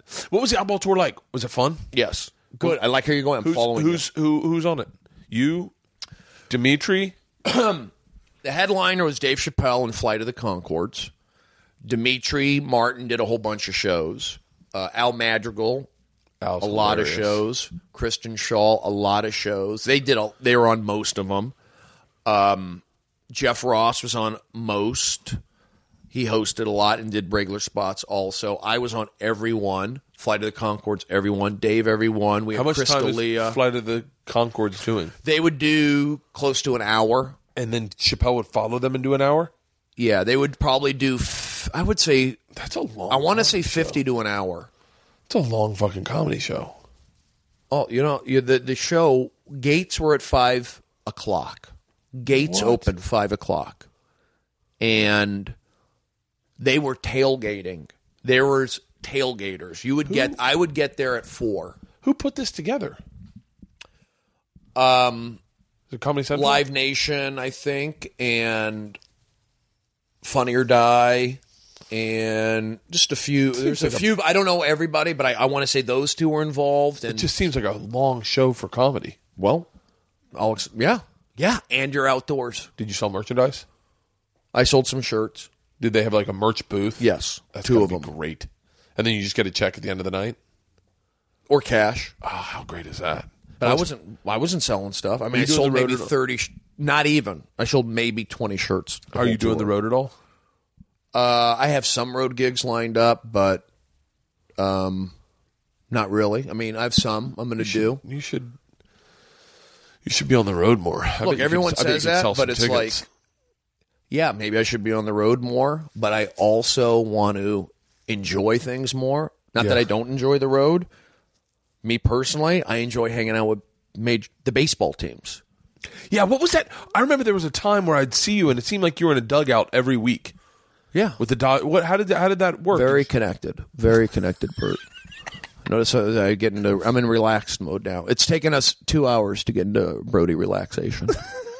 Bert put me under a spell. You're one of the most enjoyable people to talk to. I get such a kick out of you. Enjoyable, yes. How did you get hooked up with the baseball? I played baseball. But your access seemed kind of. I went to Arizona State. Arizona State has over 100 players that played in the major leagues. So you can just roll in. Like I had a buddy who pitched for the Twins. Who? Radke. Yeah, Brad Radke. Yeah, and he's on that video game when he made fun of himself for giving up all those home runs. I remember that. I was in college when that happened, and we all grew up with him. So we saw that. I met him, I think, once. Somehow I knew Radke or met him sometime. I have some connection with Radke, but go ahead. You and him would get along really well. I think I have some connection with him. I gotta I'll rack my brain another time. But he's a really great dude. Just one of the nicest guys, and loves listening. Like he's a listener, right? So like he can get into a conversation, and he's a real active listener. But I remember. So am I, by the way. I'm a horrible listener. You know what? I think you're right. I went up when he'd come and play New York. I'd go up to the game and hang out with him after the show. And I had okay access, or I think then, especially because we were all young. But I remember him in New York taking us the subway to the game, and I was like, "Shut up." Yeah, a lot of the players do. The team gave him like 5 subway tokens, and they were like, "We'll see you at the games." Yeah, they would shut up at 42nd. I'm sure the Hyatt at 42nd Street. Hop on the 4 train. Boom, you're right there. lot. I mean, Derek Jeter would take the subway in the early days. Really? Yeah. Do you remember the? I saw Harold Reynolds on the subway going. I worked with Harold Reynolds over at Yankee Stadium recently. There you go. He was taking the subway to Yankee Stadium. I remember that. Do you remember an outfielder named Kenny Lofton? I know. Yeah, of course. I know him. I went to U of A. Played for the Indians, for the Dodgers. He's going to be one of their announcers coming up. Of course I know Kenny Lofton. Played basketball also at U of A. Kenny Lofton, when I was young in New York, was playing for the Indians. They were playing the Yankees, and my friend was friends with them, and they said, "You want to go get drinks with Kenny Lofton tonight?" Right. And I said, yes. So I told my buddy Eddie, I was like, dude, you want to meet Kenny Lofton? He was like, fuck, yes. Yeah, so it's cool. Meeting athletes. We went to that, I think that restaurant, the hotel you were talking about where the players stay. Yeah, the Hyatt there. We go there, and we go up, and we sit down, me and Eddie and Kenny and my friend Monica and another friend. Right. And we're all having drinks, and we're all talking about the game, and we're playing, and Kenny gets up to go leave, And my buddy Eddie just looks really unimpressed. And I go, what's the matter? And he goes, when's he going to show up? I go, what do you mean, when's he going to show up? He's here. He goes, who's here? I said, Kenny Lofton. He goes, who? No, he's not. I said, the black guy is Kenny Lofton. He goes, I thought we were meeting Kenny Loggins. Oh, that's funny. The whole time he was waiting. That's funny. He was waiting for it to be Kenny Loggins. I have a similar story. Really? Yeah. I was in Calabasas when I was this is probably my first year of college, and people would go to Sagebrush Cantina, and this was down the road. Somebody will come up with, gotta know it. Sagebrush Cantina, and then like a half mile up the road was another bar. Gosh, I can't think of. Somebody will know. So this is like 1989, and it was packed. So everyone from like the West Valley would hang out there, coming home from college or whatever. And there's a rumor that Bruce Springsteen's going to play here. So they had a little band area. Yeah, Bruce Springsteen. That was a big buzz. Springsteen. And it was Rick Springfield. That's who ended up playing, like a little secret show kind of thing. Yeah. It was Springfield. Everybody thought it was going to be Bruce Spring. That was the buzz. Wow, poor Rick Springfield. Like, anyone else would be thrilled if he just showed up randomly, but the idea that you're seeing Springsteen and then Rick Springfield rolls in. Everybody was talking, it's going to be Springsteen. I'm going, yeah, the boss, born in the USA. This is going to be amazing. And it's Springfield from General Hospital, who you have to respect. And there's another. I'll give you two more stories. Great musician. Yeah, Australian. I'll give you two more quickies on Springfield. He was at Best Damn Sports Show, and these are no big. This is really not either nothings. Remember, he played at Best Damn Sports Show, and he had. We rarely would have like musical guests, but we had him on. I remember he had like fans. He had these Rick Springfield fan club members, these girls obsessive. All in there. Obsessive. In the movie Sun Studio. I want to see that documentary. Yeah, they talk about it. Rick Springfield was one of the most underrated musicians because of General Hospital. Keep going. Scorpio. Is he really? No, that's what his character's name was. Oh, wasn't it Scorpio? I was like, wow, that would be odd that you would know his astrological sign. He's a Scorpio. I know Morris. He's a Gemini. Really? Yeah. How do you know that? He's born on the same day as me. Okay. May 22nd. So wait. So you were saying Rick Springfield. Yes. So yeah, had these like I just remember like these weird because we'd always have certain kind of crowd at that show, and when Springfield was there, it was just a weird. You had to let the girls be themselves. They wanted nothing to do with you. It was all about Rick. Really? And I remember that specifically. Like, wow, this guy's got some like weirdo fans almost. Yeah. So, I mean, that soap opera world's a whole nother world. So these were like kind of. So I had that. And then Rick Springfield was on Chelsea Lately, right? And I was doing warm up there.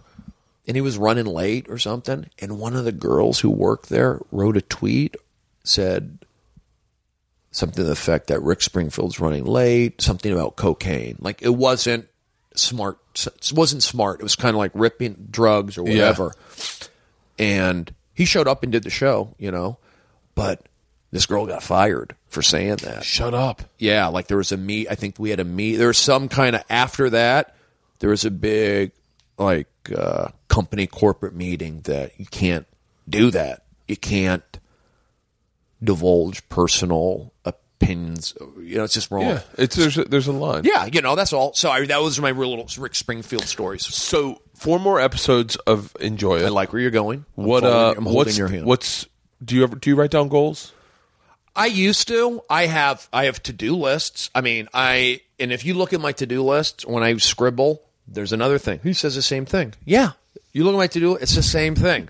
Hike, drum lessons, yoga, comedy album, London, Australia, hike.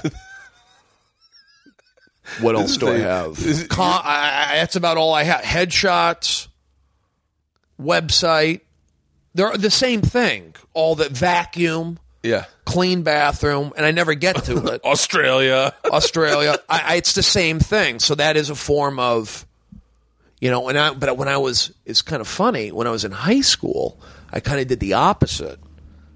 I'd say, you suck. I think I had negative. I put up negative. I got to ask my mom this. For some reason, I think I put up negative notes. You suck. And then I also had like commands like throw strikes. But also, I think I had negative ones up there. To inspire you? Yeah, kind of like, I got to ask my mom and sister about that. I did put up notes. I mean, I was big on putting up those affirmations, but I think I put up, if somebody says that, if you're not, do I have a chip on my shoulder? I'm not even going to say bitter. I'm not bitter. What do I have to be bitter about? Yeah. Because I've heard somebody say that, like maybe. So what's a weird word? Somebody's bitter. It's kind of it's a harsh word to throw out. Yeah. No pun intended. Bitter. I'm not bitter. Do I have a chip on my shoulder? No. Do I remember everybody or most who were jerks to me or hurt me or I allowed them to hurt me or I was hurtable? Do I remember that? F yeah, I do. Fuck yeah, I do. And right now, for the next, I'm not there yet. I'm not there yet. I have 4 more shows for this run. In my mind, I feel like, hey, I built up some currency. I built up goodwill. You've got some traction. I've got some traction, exactly. My fear is that, hey, these next 4 episodes, and again, my mind, overthinking, too sensitive, too close.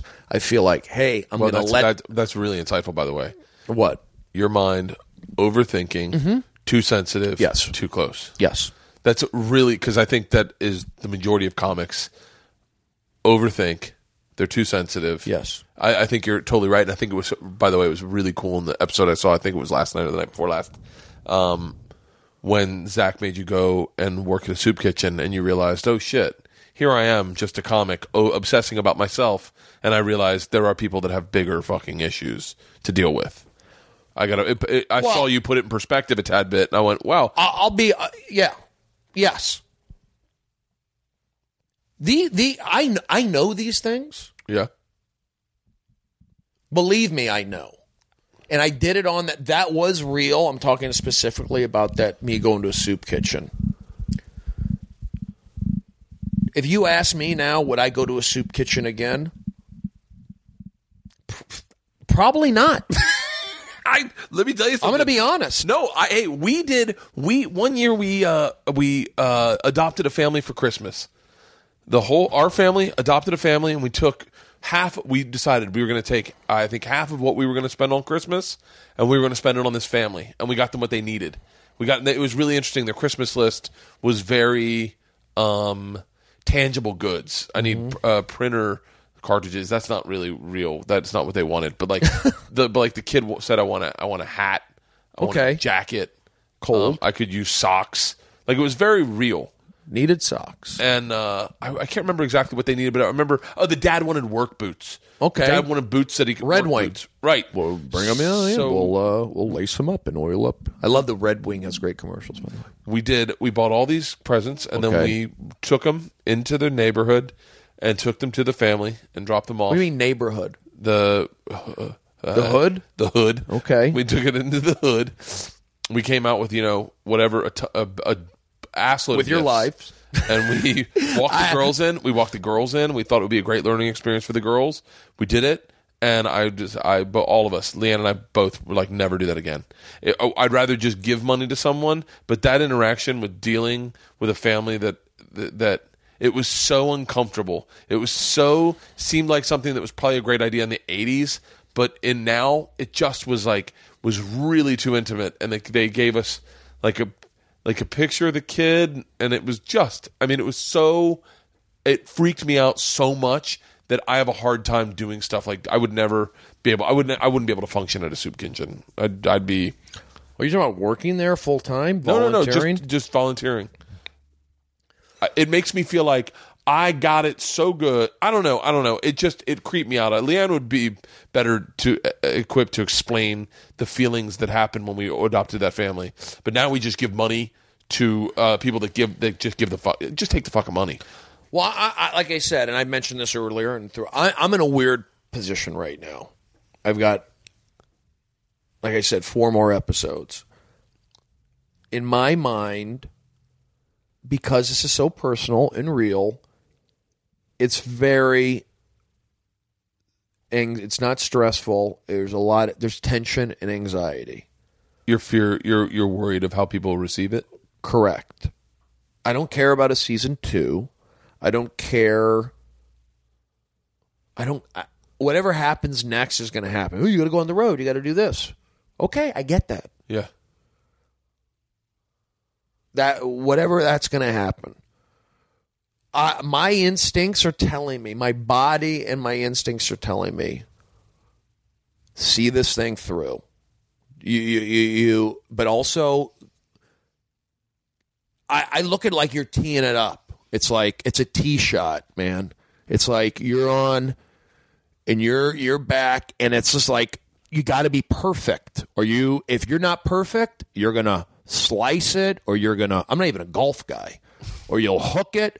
You've got to hit it square, perfect. So I'm taking my quote unquote career. It's like a golf shot. You know, I'm swinging right now. Yeah. And I feel like we're right there. I'm lined up.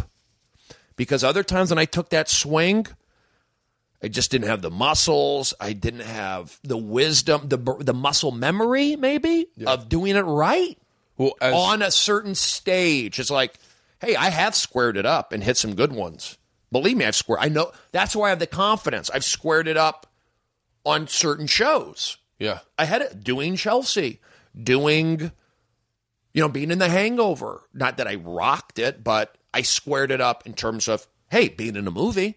So all those things were like into this swing, and maybe that first one or third one, I did Kilborn a few times, but like I was off, and a result was that manic episode. I mean, you could be that far off, miss hit the ball that much. My getting manic effed up that shot. Yeah. Because I had it lined up. Well, you got a show. It's about you. You should know, and I say this to so that you can. How many listeners? You got a lot of listeners. As someone who's teed it up a lot, and I've taken a lot of drives off the first tee box, and I thought I had it lined up perfect and hit in to the woods. You can play out of the woods super easy on this hole. Like this, that's the thing about this business is you can play out of the woods, you can play out of the sand. I'm back to the tee. Yeah, I'm not. No. I'm going to get it right. Yeah. Today, it's repetition. Yeah, that's a positive way to look at it. Yeah. Hey, I'll hit it out of the woods. Yeah, I'm that guy. I'm always playing out of the woods. I'm that guy. But I'm not going to put myself in the woods to begin with. Yeah. I'm not going to. It's better to hit right off the fairway. Exact preparation. Yeah. Can I deal with being in the woods? Yeah, I'll deal with it. But right now, I don't need. If I go in the woods, I go right back to the tee. Yeah, I'm not playing out of there now. Not yet. I don't think you have to, man. I think this show is so. 4 more episodes, Bert. Because I can't wait. Listen, can you give us a teaser of what's going to happen in the next 4? Yeah, I'll give you a teaser. There's if 4. If you had to, because you're so good at giving almost catchphrases, like you're good at what theoretically would be just like a hashtag.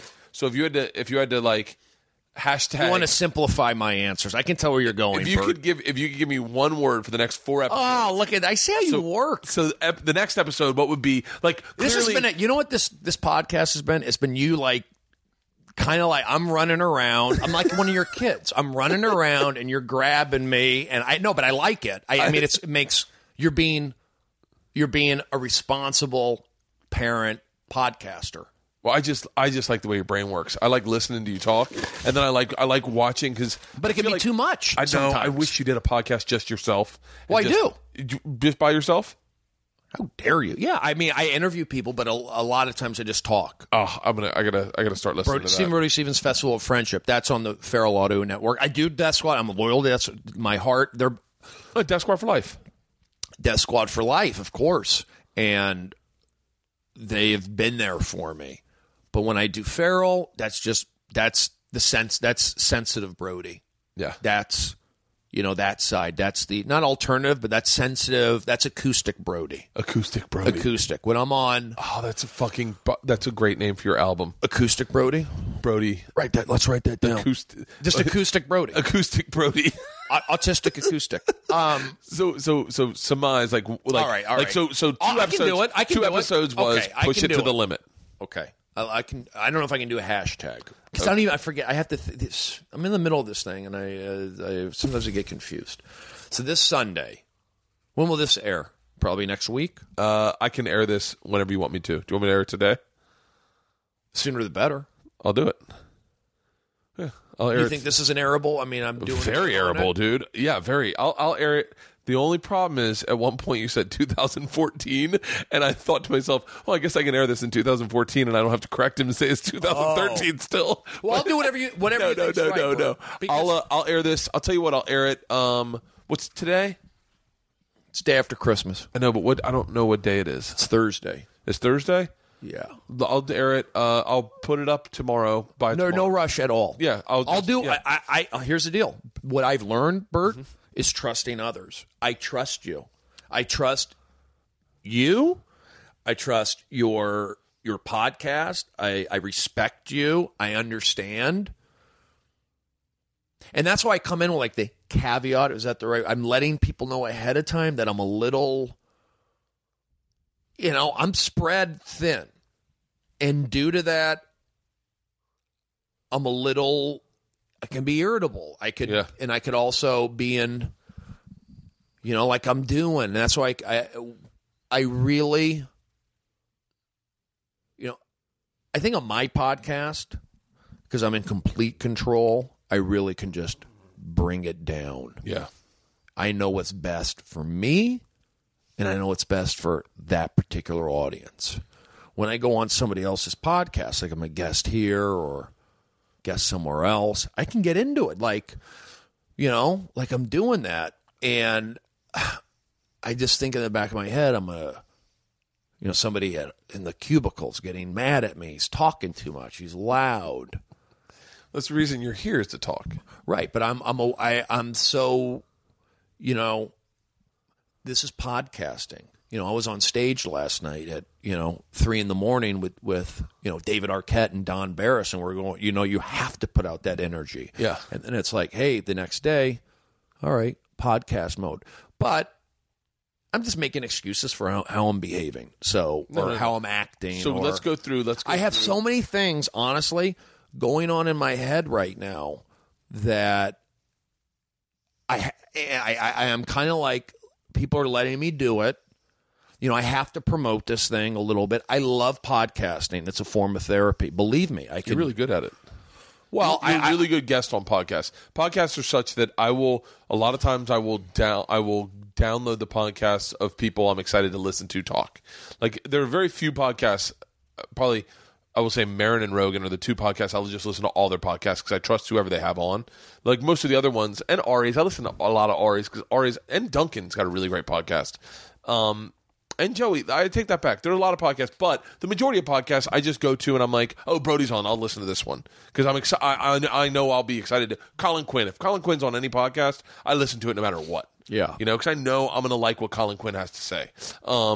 So wait, let's go through the episodes. Okay. So this week, all right. This Sunday. So this Sunday will be what's episode? What is it? 6, 7, 8. No, these are 9 and 10. They're hour long. They're 9 and 10, which will be 42 minutes. Okay. So yes, it's like you're watching one episode. I love it, by the way, an hour long. They back it to back. So this will be 6 and 7, 7 and 8, 9 and 10. So this one is me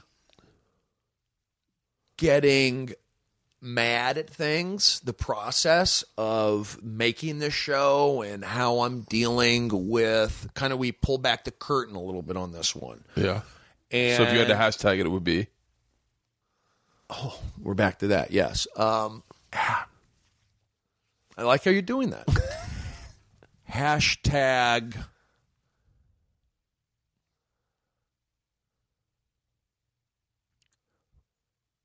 I'm going to say frustration.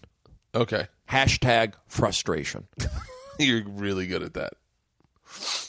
Okay, so then that's this Sunday, correct? That's episode 9, which is this Sunday. But then we have 9 and 10. So episode 10 would be hashtag. I'm going to say Seattle. Okay, perfect. Episode 11. Hashtag Boston. Episode 12. Hashtag celebration. And then we have... That's it. That's 12 episodes. Okay, perfect. And then I think this is to tell you how honest I am. Yeah. I taped the half-hour special for Comedy Central. I don't know when it's going to air. I don't know if... I'm assuming it's going to air. It'll definitely air. Okay, I'm assuming it's going to air. But I want to let other comedians know. No, this is common sense. I mean, obviously, your own television opportunity is going to way more than a 1/2 hour special. So I have not even thought about that. Okay, but you would think the stand-up in you would think about, but I'm not. I've kind of like. I am a stand-up, but I'm also admitting when I do stand-up now that I'm not in stand-up mode, guys. You're not going to get set-up punch. I'm not giving that. I can't. You're one of the first people to not do that. Well, yeah, but I can do jokes. I have jokes. Oh, yeah, I mean, I can. The beauty of you on stage is not necessarily watching your set-up punch. The beauty of you is watching you go to a different place. Go to a different place or doing crowd work or, riffing or whatever. Yes, I get that. I like doing that. But like I said earlier, like you're a comedian, it's about jokes. At the end of the day, jokes. Because if you have your jokes, you've got your I don't want to get violent, your artillery. You're protected by your jokes. So you get up there and, but after a while, you got to write new jokes. That's why guys, real stand-up comedians, constantly writing. What's next?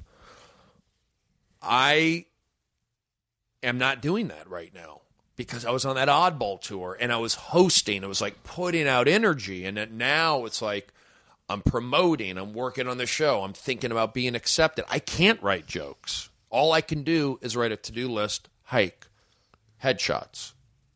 Australia. UK, Australia. I cannot sit and write jokes right now. I'm not in that mindset. I'm not in that place. There's too much anxiety and tension for me to write jokes right now. Well, I want to see you on stage be you. I want to see you on stage being you. Well, because that is the fun. That is the reason you're one of you're. That is the reason you are definitely. You're a great comic, but you're also a comics comic. Like comics stay to watch you perform, and it's because I remember Ari and I were at UCB. Comics love when I get pissed. I don't like it. No. Me and Ari, don't want to go into that red zone. Me and Ari watched you at UCB one night. And we sat in the back, and you were destroying seamlessly and effortlessly. You were not doing material. You were talking to the audience. You were having a conversation. I just remember somehow the thing that makes you hilarious is the attention to detail on something like a bus route through fucking through like Encino. Well, look, I grew up here, so I'm lucky in that sense. I have a home field advantage. It is. We sat in the back, and Ari and I were laughing so hard, and we were like, "God, man, you're really." It's I think in getting away from the joke, sometimes you find your voice a little clearer, and then when you come back to writing jokes, I bet it'll be Well, I know I'll get back. I'm going to get. Look, everyone's got their own unique situation, and I'm in one of those right now. It's unique to me. It's unique specifically, maybe not unique in general. Unique to me. Unique specifically, but also unique in general. Yeah. That being said, and then me being me, everything, my whole life, my baseball, my personal, my current, my professional life, I can't let my guard down yet. I'm not. I won't. Yeah. I will not celebrate. I will not thump my chest. I will not. I won't. You know, I'm holding, and if it after 4 more, what? And you're saying like, Brody, what are you waiting for? Are you? I mean, guys ask me, are you getting more chicks? Are you banging chicks now? No, I'm not. I'm not trying to. Yeah. Because I don't want to do anything different until this particular date. I'm date driven. So I have a date that I'm zeroing in on. Yeah. And when I hit that date, then you get a different Brody.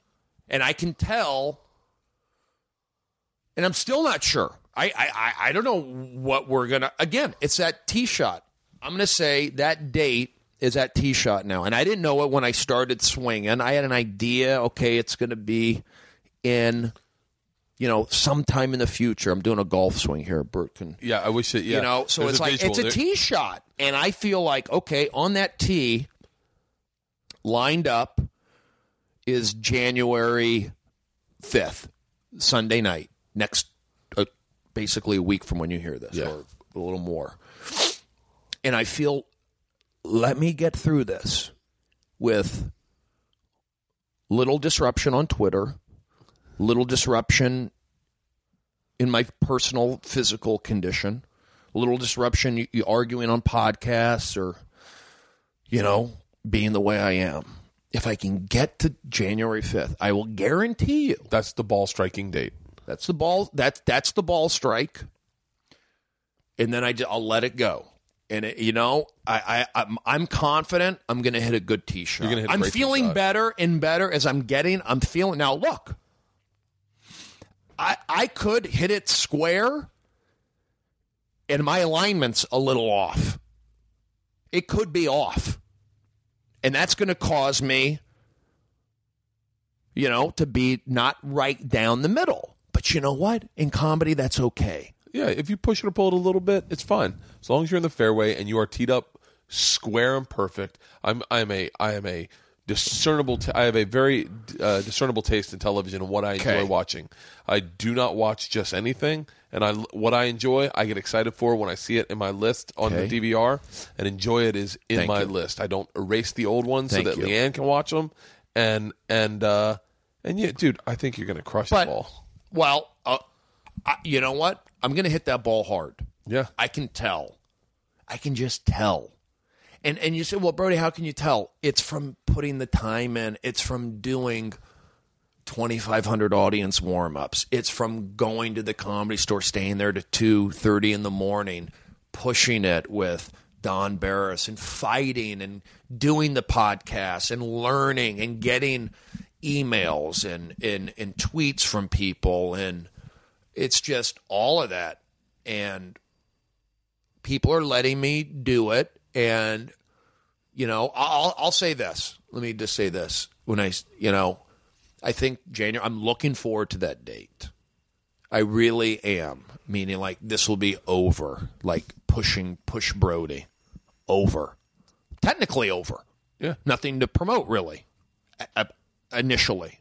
After. Well, it'll keep re-airing. And it'll keep rerunning. Okay. And people will keep watching you. People will keep finding you. And that I get. I can tell we're wrapping up here. But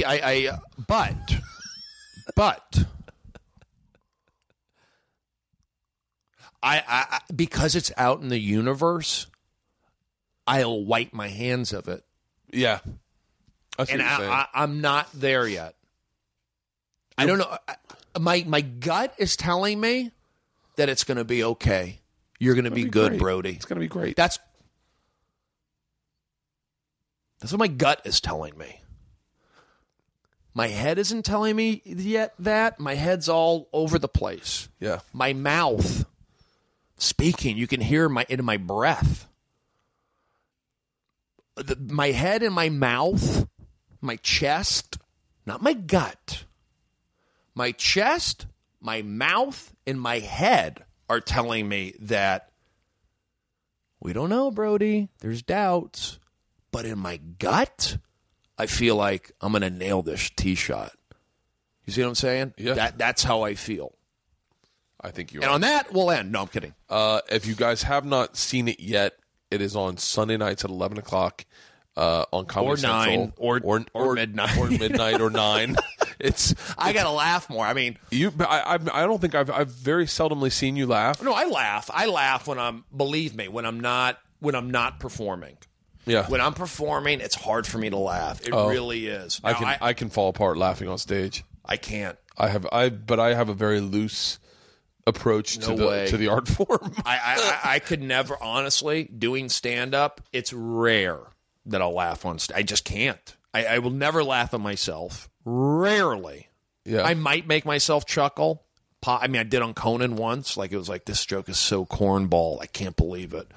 I make myself laugh all the time. I just don't laugh. No way. I just don't. I'm just conditioned not to laugh on stage. I was laughing yesterday morning. On stage? Nope. No, I'm saying coffee. me on stage. Back to you. Yeah, I was laughing yesterday morning in the front yard. I was smoking a cigar and having a coffee at like 5 in the morning, and I'd gone through some real bad OCD stuff the night before, and I couldn't sleep. What's your OCD? I will obsess. About obsessed, what? About a thought. Okay. I obsess about my beard. Really? You know, your beard is good. I obsess about my beard. Now, but if I had your beard, see, I would be staring in the mirror at myself, and I could see, like, okay. I obsess about this line. I don't obsess lines. about that line. I go, this line needs to be straight. You're talking about the line, the back by the ear. Yep. Got it. And then I don't worry about the neck, but I will spend a lot of time making sure that this line, it's good. The cheekbones looks natural. See, mine looks unnatural. But I can get away with that. I like the Armenian hip hop look. Yeah. I can get away with a tight beard. It's almost funny. Is that DJ Khalid? Yeah, all those guys. Drake. I like that. It's kind of funny to have. Yeah, Drake's got it. Yeah, you do have a Drake-esque kind of beard. Right. But yeah, but my beard's effed up. I've got, if you look, it's so funny. I have scars from like trying to get my beard perfect. So the other night Christmas, we were doing something with the girls, and I was trying to mess with them. And I was throwing balls up on the roof. To kind of balls on the roof, simulate reindeer. And so it freaked out Priss, and Priss got really scared. And we've spent a great deal of money to fix Priss. What do you mean fix? She's had 2 dislocated kneecaps, 2 torn ACLs. All right, that's fixing. How did she get that? Was she a football overbreeding. player? Overbreeding. Overbreeding. Yeah. So I wish I could overbreed. So I wouldn't have my. I guess I would have a dislocated wrist. If I overbreed, it would be a dislocated wrist. But I thought I heard her. I thought I heard her in with the girls. That hurts. I didn't touch her, but she was scared, and I couldn't tell if the scared was she hurt herself, she got spooked, or what. Oh, okay. So I stayed up all night thinking, God damn it, if I have to put this dog down. Oh, well. Because I was fucking around with the girls. Yeah. And so I woke up, but then I got myself out of it. I was like, I'm refused to. But I started giggling because I was listening to, I think, Bing Crosby sing the 12 Days of Christmas. And I'd done that on a radio show, but I had not really sung it. And I just thought to myself, if I had committed to that fucking song with Steve Byrne and we had sung it on Cowhead's show, singing it exactly like they did on that thing, and just really were earnestly singing that song, it would have been fucking awesome. And I was so mad that I didn't. I was giggling at me and Steve earnestly. Look at that squirrel. Me and Steve earnestly singing that song. But anyway, Brody Stevens at Brody Is Me Friend. Yeah, and that's an homage to Tony and Mr. Lee, my bus boys at Cafe Un Deux Trois in New York on 44th and 6th Street right there in Times Square. Tony, who's Albanian, is Mr. Lee. He may or may not be alive. He was from China, Hong Kong. Brody, you good guy, you me friend. You good guy, you me friend. So that's where Brody is me friend? Yeah, it's an homage to those guys. I've got a lot of answers today. Brody Stevens. Yeah. Well, yeah, and I'll keep that one tight. Brody protects little Steven. And then when I heard Brody Stevens getting back that just didn't, that's not me. I'll go with that right now. Brody Stevens. It's not who I truly am. Are you Brody? I'm Brody. Brody's here. Yeah. Brody is here. So is Steven. Is Steven in this room right now? Yes. Steven is here. And so is Brody. Who, when you go to bed at night and you have dreams, and you dream, do you remember your dreams? Sometimes. Do you dream as Brody or as Steven? Both. It's back and forth. I mean, I have baseball dreams. I sometimes have comedy dreams. When you're on stage, you're Brody. When I'm on stage, I'm Brody. But Stephen Brody Stevens. When I again, it's putting it out in the universe. Yeah. Once I put out Stephen Brody Stevens out in the universe, and I kind of revealed that it makes people question, what do you mean your name's not Brody or whatever? I put it out in the universe, I feel so much better about it. So when I hear Brody Stevens now, it doesn't bother me as much. Yeah. Because I have this alter ego guy, Stephen Brody Stevens. And it's out there. And I feel like the name stuff, it used to be a cringer for me. Like when you would say, your name's not Brody? And they would be like disappointed or confused. And it would kind of, I didn't like that feeling. I didn't want you to be disappointed because you realized that's not my name. Like I've been fooling you all. No, I knew Brody was in there somewhere, but I didn't know. He's here. Obsessed with the fact that your name was Steven Stevens. I thought Steve Stevens is a guitarist for Billy Idol. Really? Rebel Yell.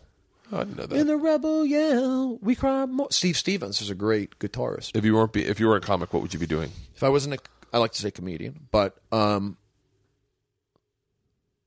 would I be doing? Yeah, what would I want to do, or what would I be doing? Well, if you hadn't found this, What would I be doing? what do you think you'd be doing?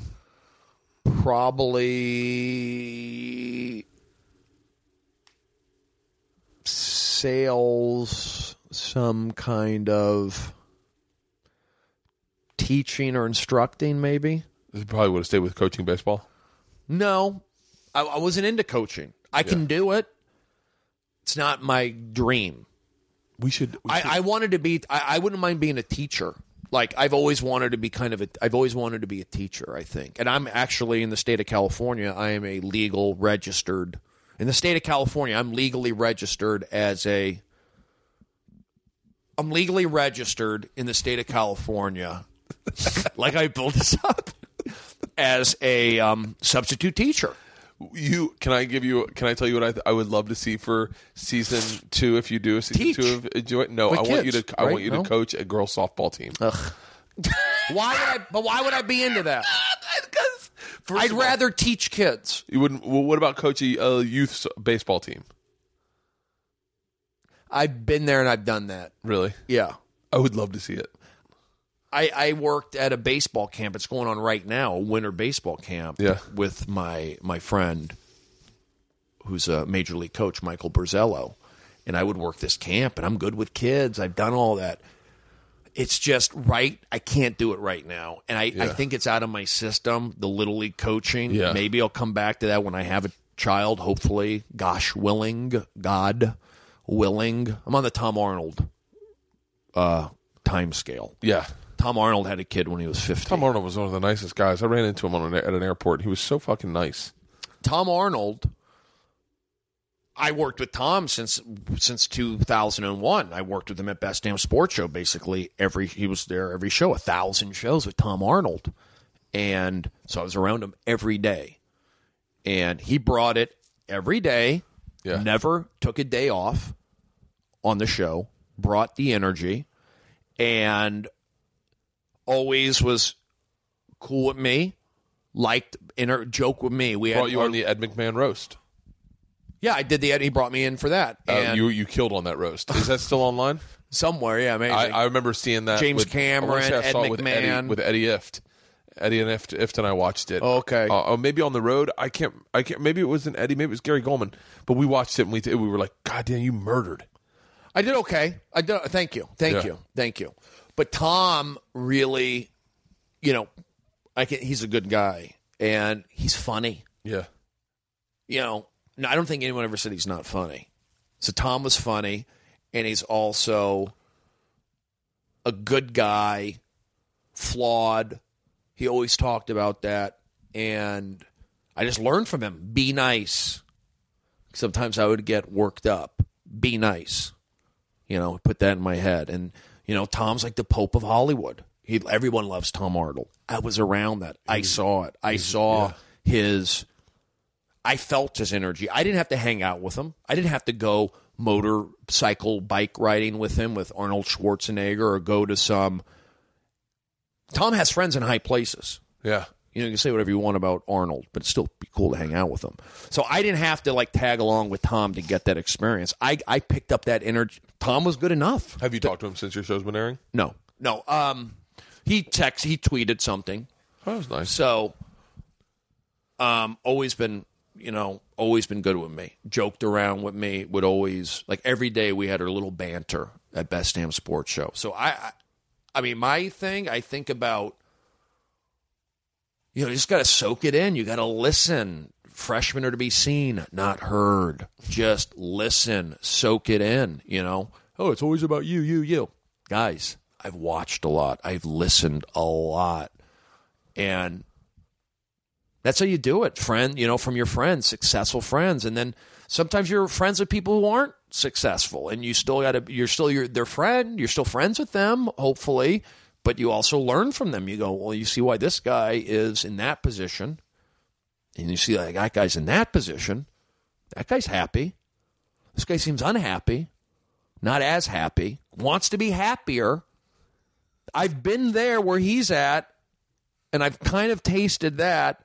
And I'm saying, you can get here. You can go to that other place. So, I forget where that came from. Again, one of my thoughts. One of my crazy thoughts.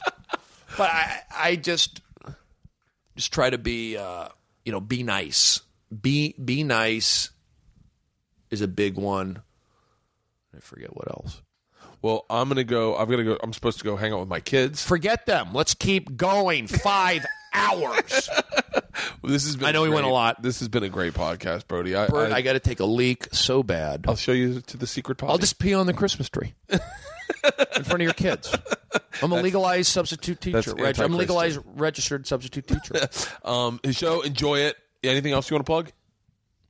No, that's it. I want to say thank you to everybody who's listening, who's been following me around on this international promotional tour. Yes. And nothing else I really want to plug. I just want to get through these basically by January 5th. Check on me. Say, okay. Are you doing okay? January 5th. Actually probably January 6th. Yeah. How about 6th. That? Okay. January 6th. I mean, I'll know, let's say January 6th. January 6th. Check on me. And if things are going well, which my gut, I feel like I'll be in a good place. It'll be a good day. Reminder into my phone to give me a call on January 6th. And I'll probably I'll take that week as a celebration week. That's what I'm looking forward to. I'm going to be working. I'm scheduled to work, actually. Where you at? Midnight show, Chris Hardwick. Oh, I had a dream about Chris Hardwick last night. Connection. I had a weird dream about Chris Hardwick. Let's see. Did you push it to the limit with Chris? No, he wanted to do I'll be at the BCS championship game. Oh, that's awesome. I got to take a leak so bad. I want to ask you a question. Why don't you come on my podcast? Brody, I'd love to. I would love to. All right, let's just take a break, and then I have got a memory card. So you got a Zoom? I got a memory card. I can't do it. We'll flip around. Why not? I can't do it now. I was supposed to do shit with my family. This is my one-time home. I'm calling you January 6th. Brody, I absolutely love you. I think you're such a great dude. Thank I'm you, so Bert. glad You've you're in always, such a great you've always place. been my a good energy. You are a good guy. You're better than a good guy.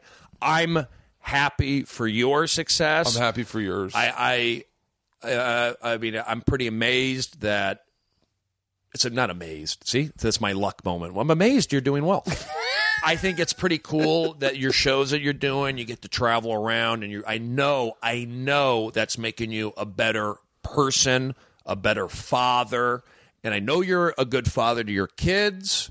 I've been to this house, so I give it up to the fathers out there because that is a real commitment, and that's just a fact. I would like to hopefully one day be a father and hopefully have the skills to be a good father. Anybody can be a father, but to be a good father, I hope to be able to do that. And I think your life loans itself to being a good father. Florida State, I'm sure you had a good father. You did. I know you had that big article in Rolling Stone, and you hustled. I saw you in New York. I remember you in those rooms. I knew you didn't belong there. I saw that. You were that guy. And then you found your lane. You found it. So you're doing it, and I see you out there. I don't watch a lot of stuff. And that's another thing in closing that I hope to be able to do.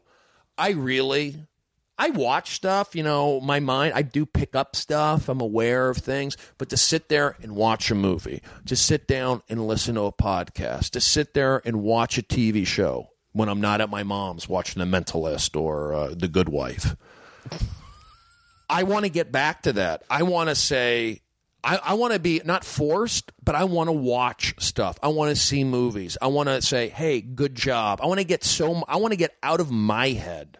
Yeah. And be able to be giving to others. Not even, but maybe specifically to send somebody a note. Hey, good job. I liked you on that. I haven't done that for years. It's just not in me. I haven't seen it. So many popular television shows or things in my friends' lives that I should have been made the effort to be more present. Yeah. With a card or playing the game with a gift or somebody getting married, a note. I didn't do that. I want to do that. Well, I think after all this craziness slows down, I think it'll be probably a little... Well, crazy slowing down in my head. Yeah. I'm talking, not only have I not done it, I mean, for the last year, I've done nothing in terms of helping somebody specifically, even myself. I've gotten 2 speeding tickets. I didn't go to traffic school. I paid them. I paid my tickets. Yeah. But I didn't do online traffic school. You don't think that bothers me? It bothers me. I have 2 points on my record. But I did that, and then my insurance rate, they really do go up, people. If you don't pay your speeding, if you don't go to driving school online, it's simple. I was so into this show. I'm not accepting messages. I'm not doing this. I'm not shopping. Because if this show works, this is not my avatar, but this is my land of the lost. This is my opening into another world. So let me get through that, and then we all win. That's look at my show. I've got my friends on the show. Yeah. I'm not putting them on because they're my friends. Sandy Dantos was on. Sandy Danto, Don Barris, Josh Wolf is on. People in my lives, Tom Arnold. I can go on. And I didn't put them on, they're my friends, I'm going to get them in. I put them on because that's just what I was feeling. Yeah. So I want to, I know my thoughts, I get on a roll and I kind of flail after that, but I just want to enjoy things. I hate to say, I want to enjoy it. I want to be able to just be more. I want to participate more in society. That I can take a deep breath now. Yeah. And I go, okay, that's out there. Okay, good.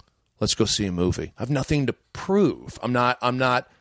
I'm not doing a podcast to gain fans. I'm not to prove to you. Now I'm not saying I proved it, but I have some form of validation. There's some little bit of validation. Validated by all comics. Comics, yeah. Yeah. Yeah, but the fans find who we like. The good comics rise to the top, and good comics. Yeah. Good comics know good comics. I have always said. I have nothing, honestly, nothing but love for almost every comedian. I have not had one. I mean, I can think of a few times, like less than 5, where comedians have been jerks to me. Yeah. And they probably had a right to be that way. They had a right to be that way. They didn't have. That's all. It wasn't even bad. Yeah. Less than 5 comedians. So, like I said, I wish I was supportive. Verbally, a note, not just a tweet. I don't even do that. Yeah. To say, hey, nice job. I saw you on that. Because you know what? I'm actually not seeing them on it. Number one, because I'm so in my head, I'm not doing it. But it's also, hey, you got married. I went to the wedding. You're registered. I should get you a gift. You had a kid. I should see your baby. I have friends that have had kids now for 2 or 3 years that I haven't seen. That I should. It's kind of like shows who I was. Like, oh, I'm seeing you all the time. Why was I going there? Oh, maybe because he was selling me pot. I was hanging out, but we became friends through pot and other things. And then to not stop that down, that stuff, bothers me a little bit. So we're all hard on ourselves. You're hard on yourself. I'm hard on myself. It's learning, and we're lucky that we have these podcasts because I know there's people out there that are listening and learning and appreciating what we're talking about today. Thank you. Well, all right. The show's enjoyed. I'm putting down the mic. I love you, Jim Brody. I think you're great. Thank you for doing this, man. I appreciate it.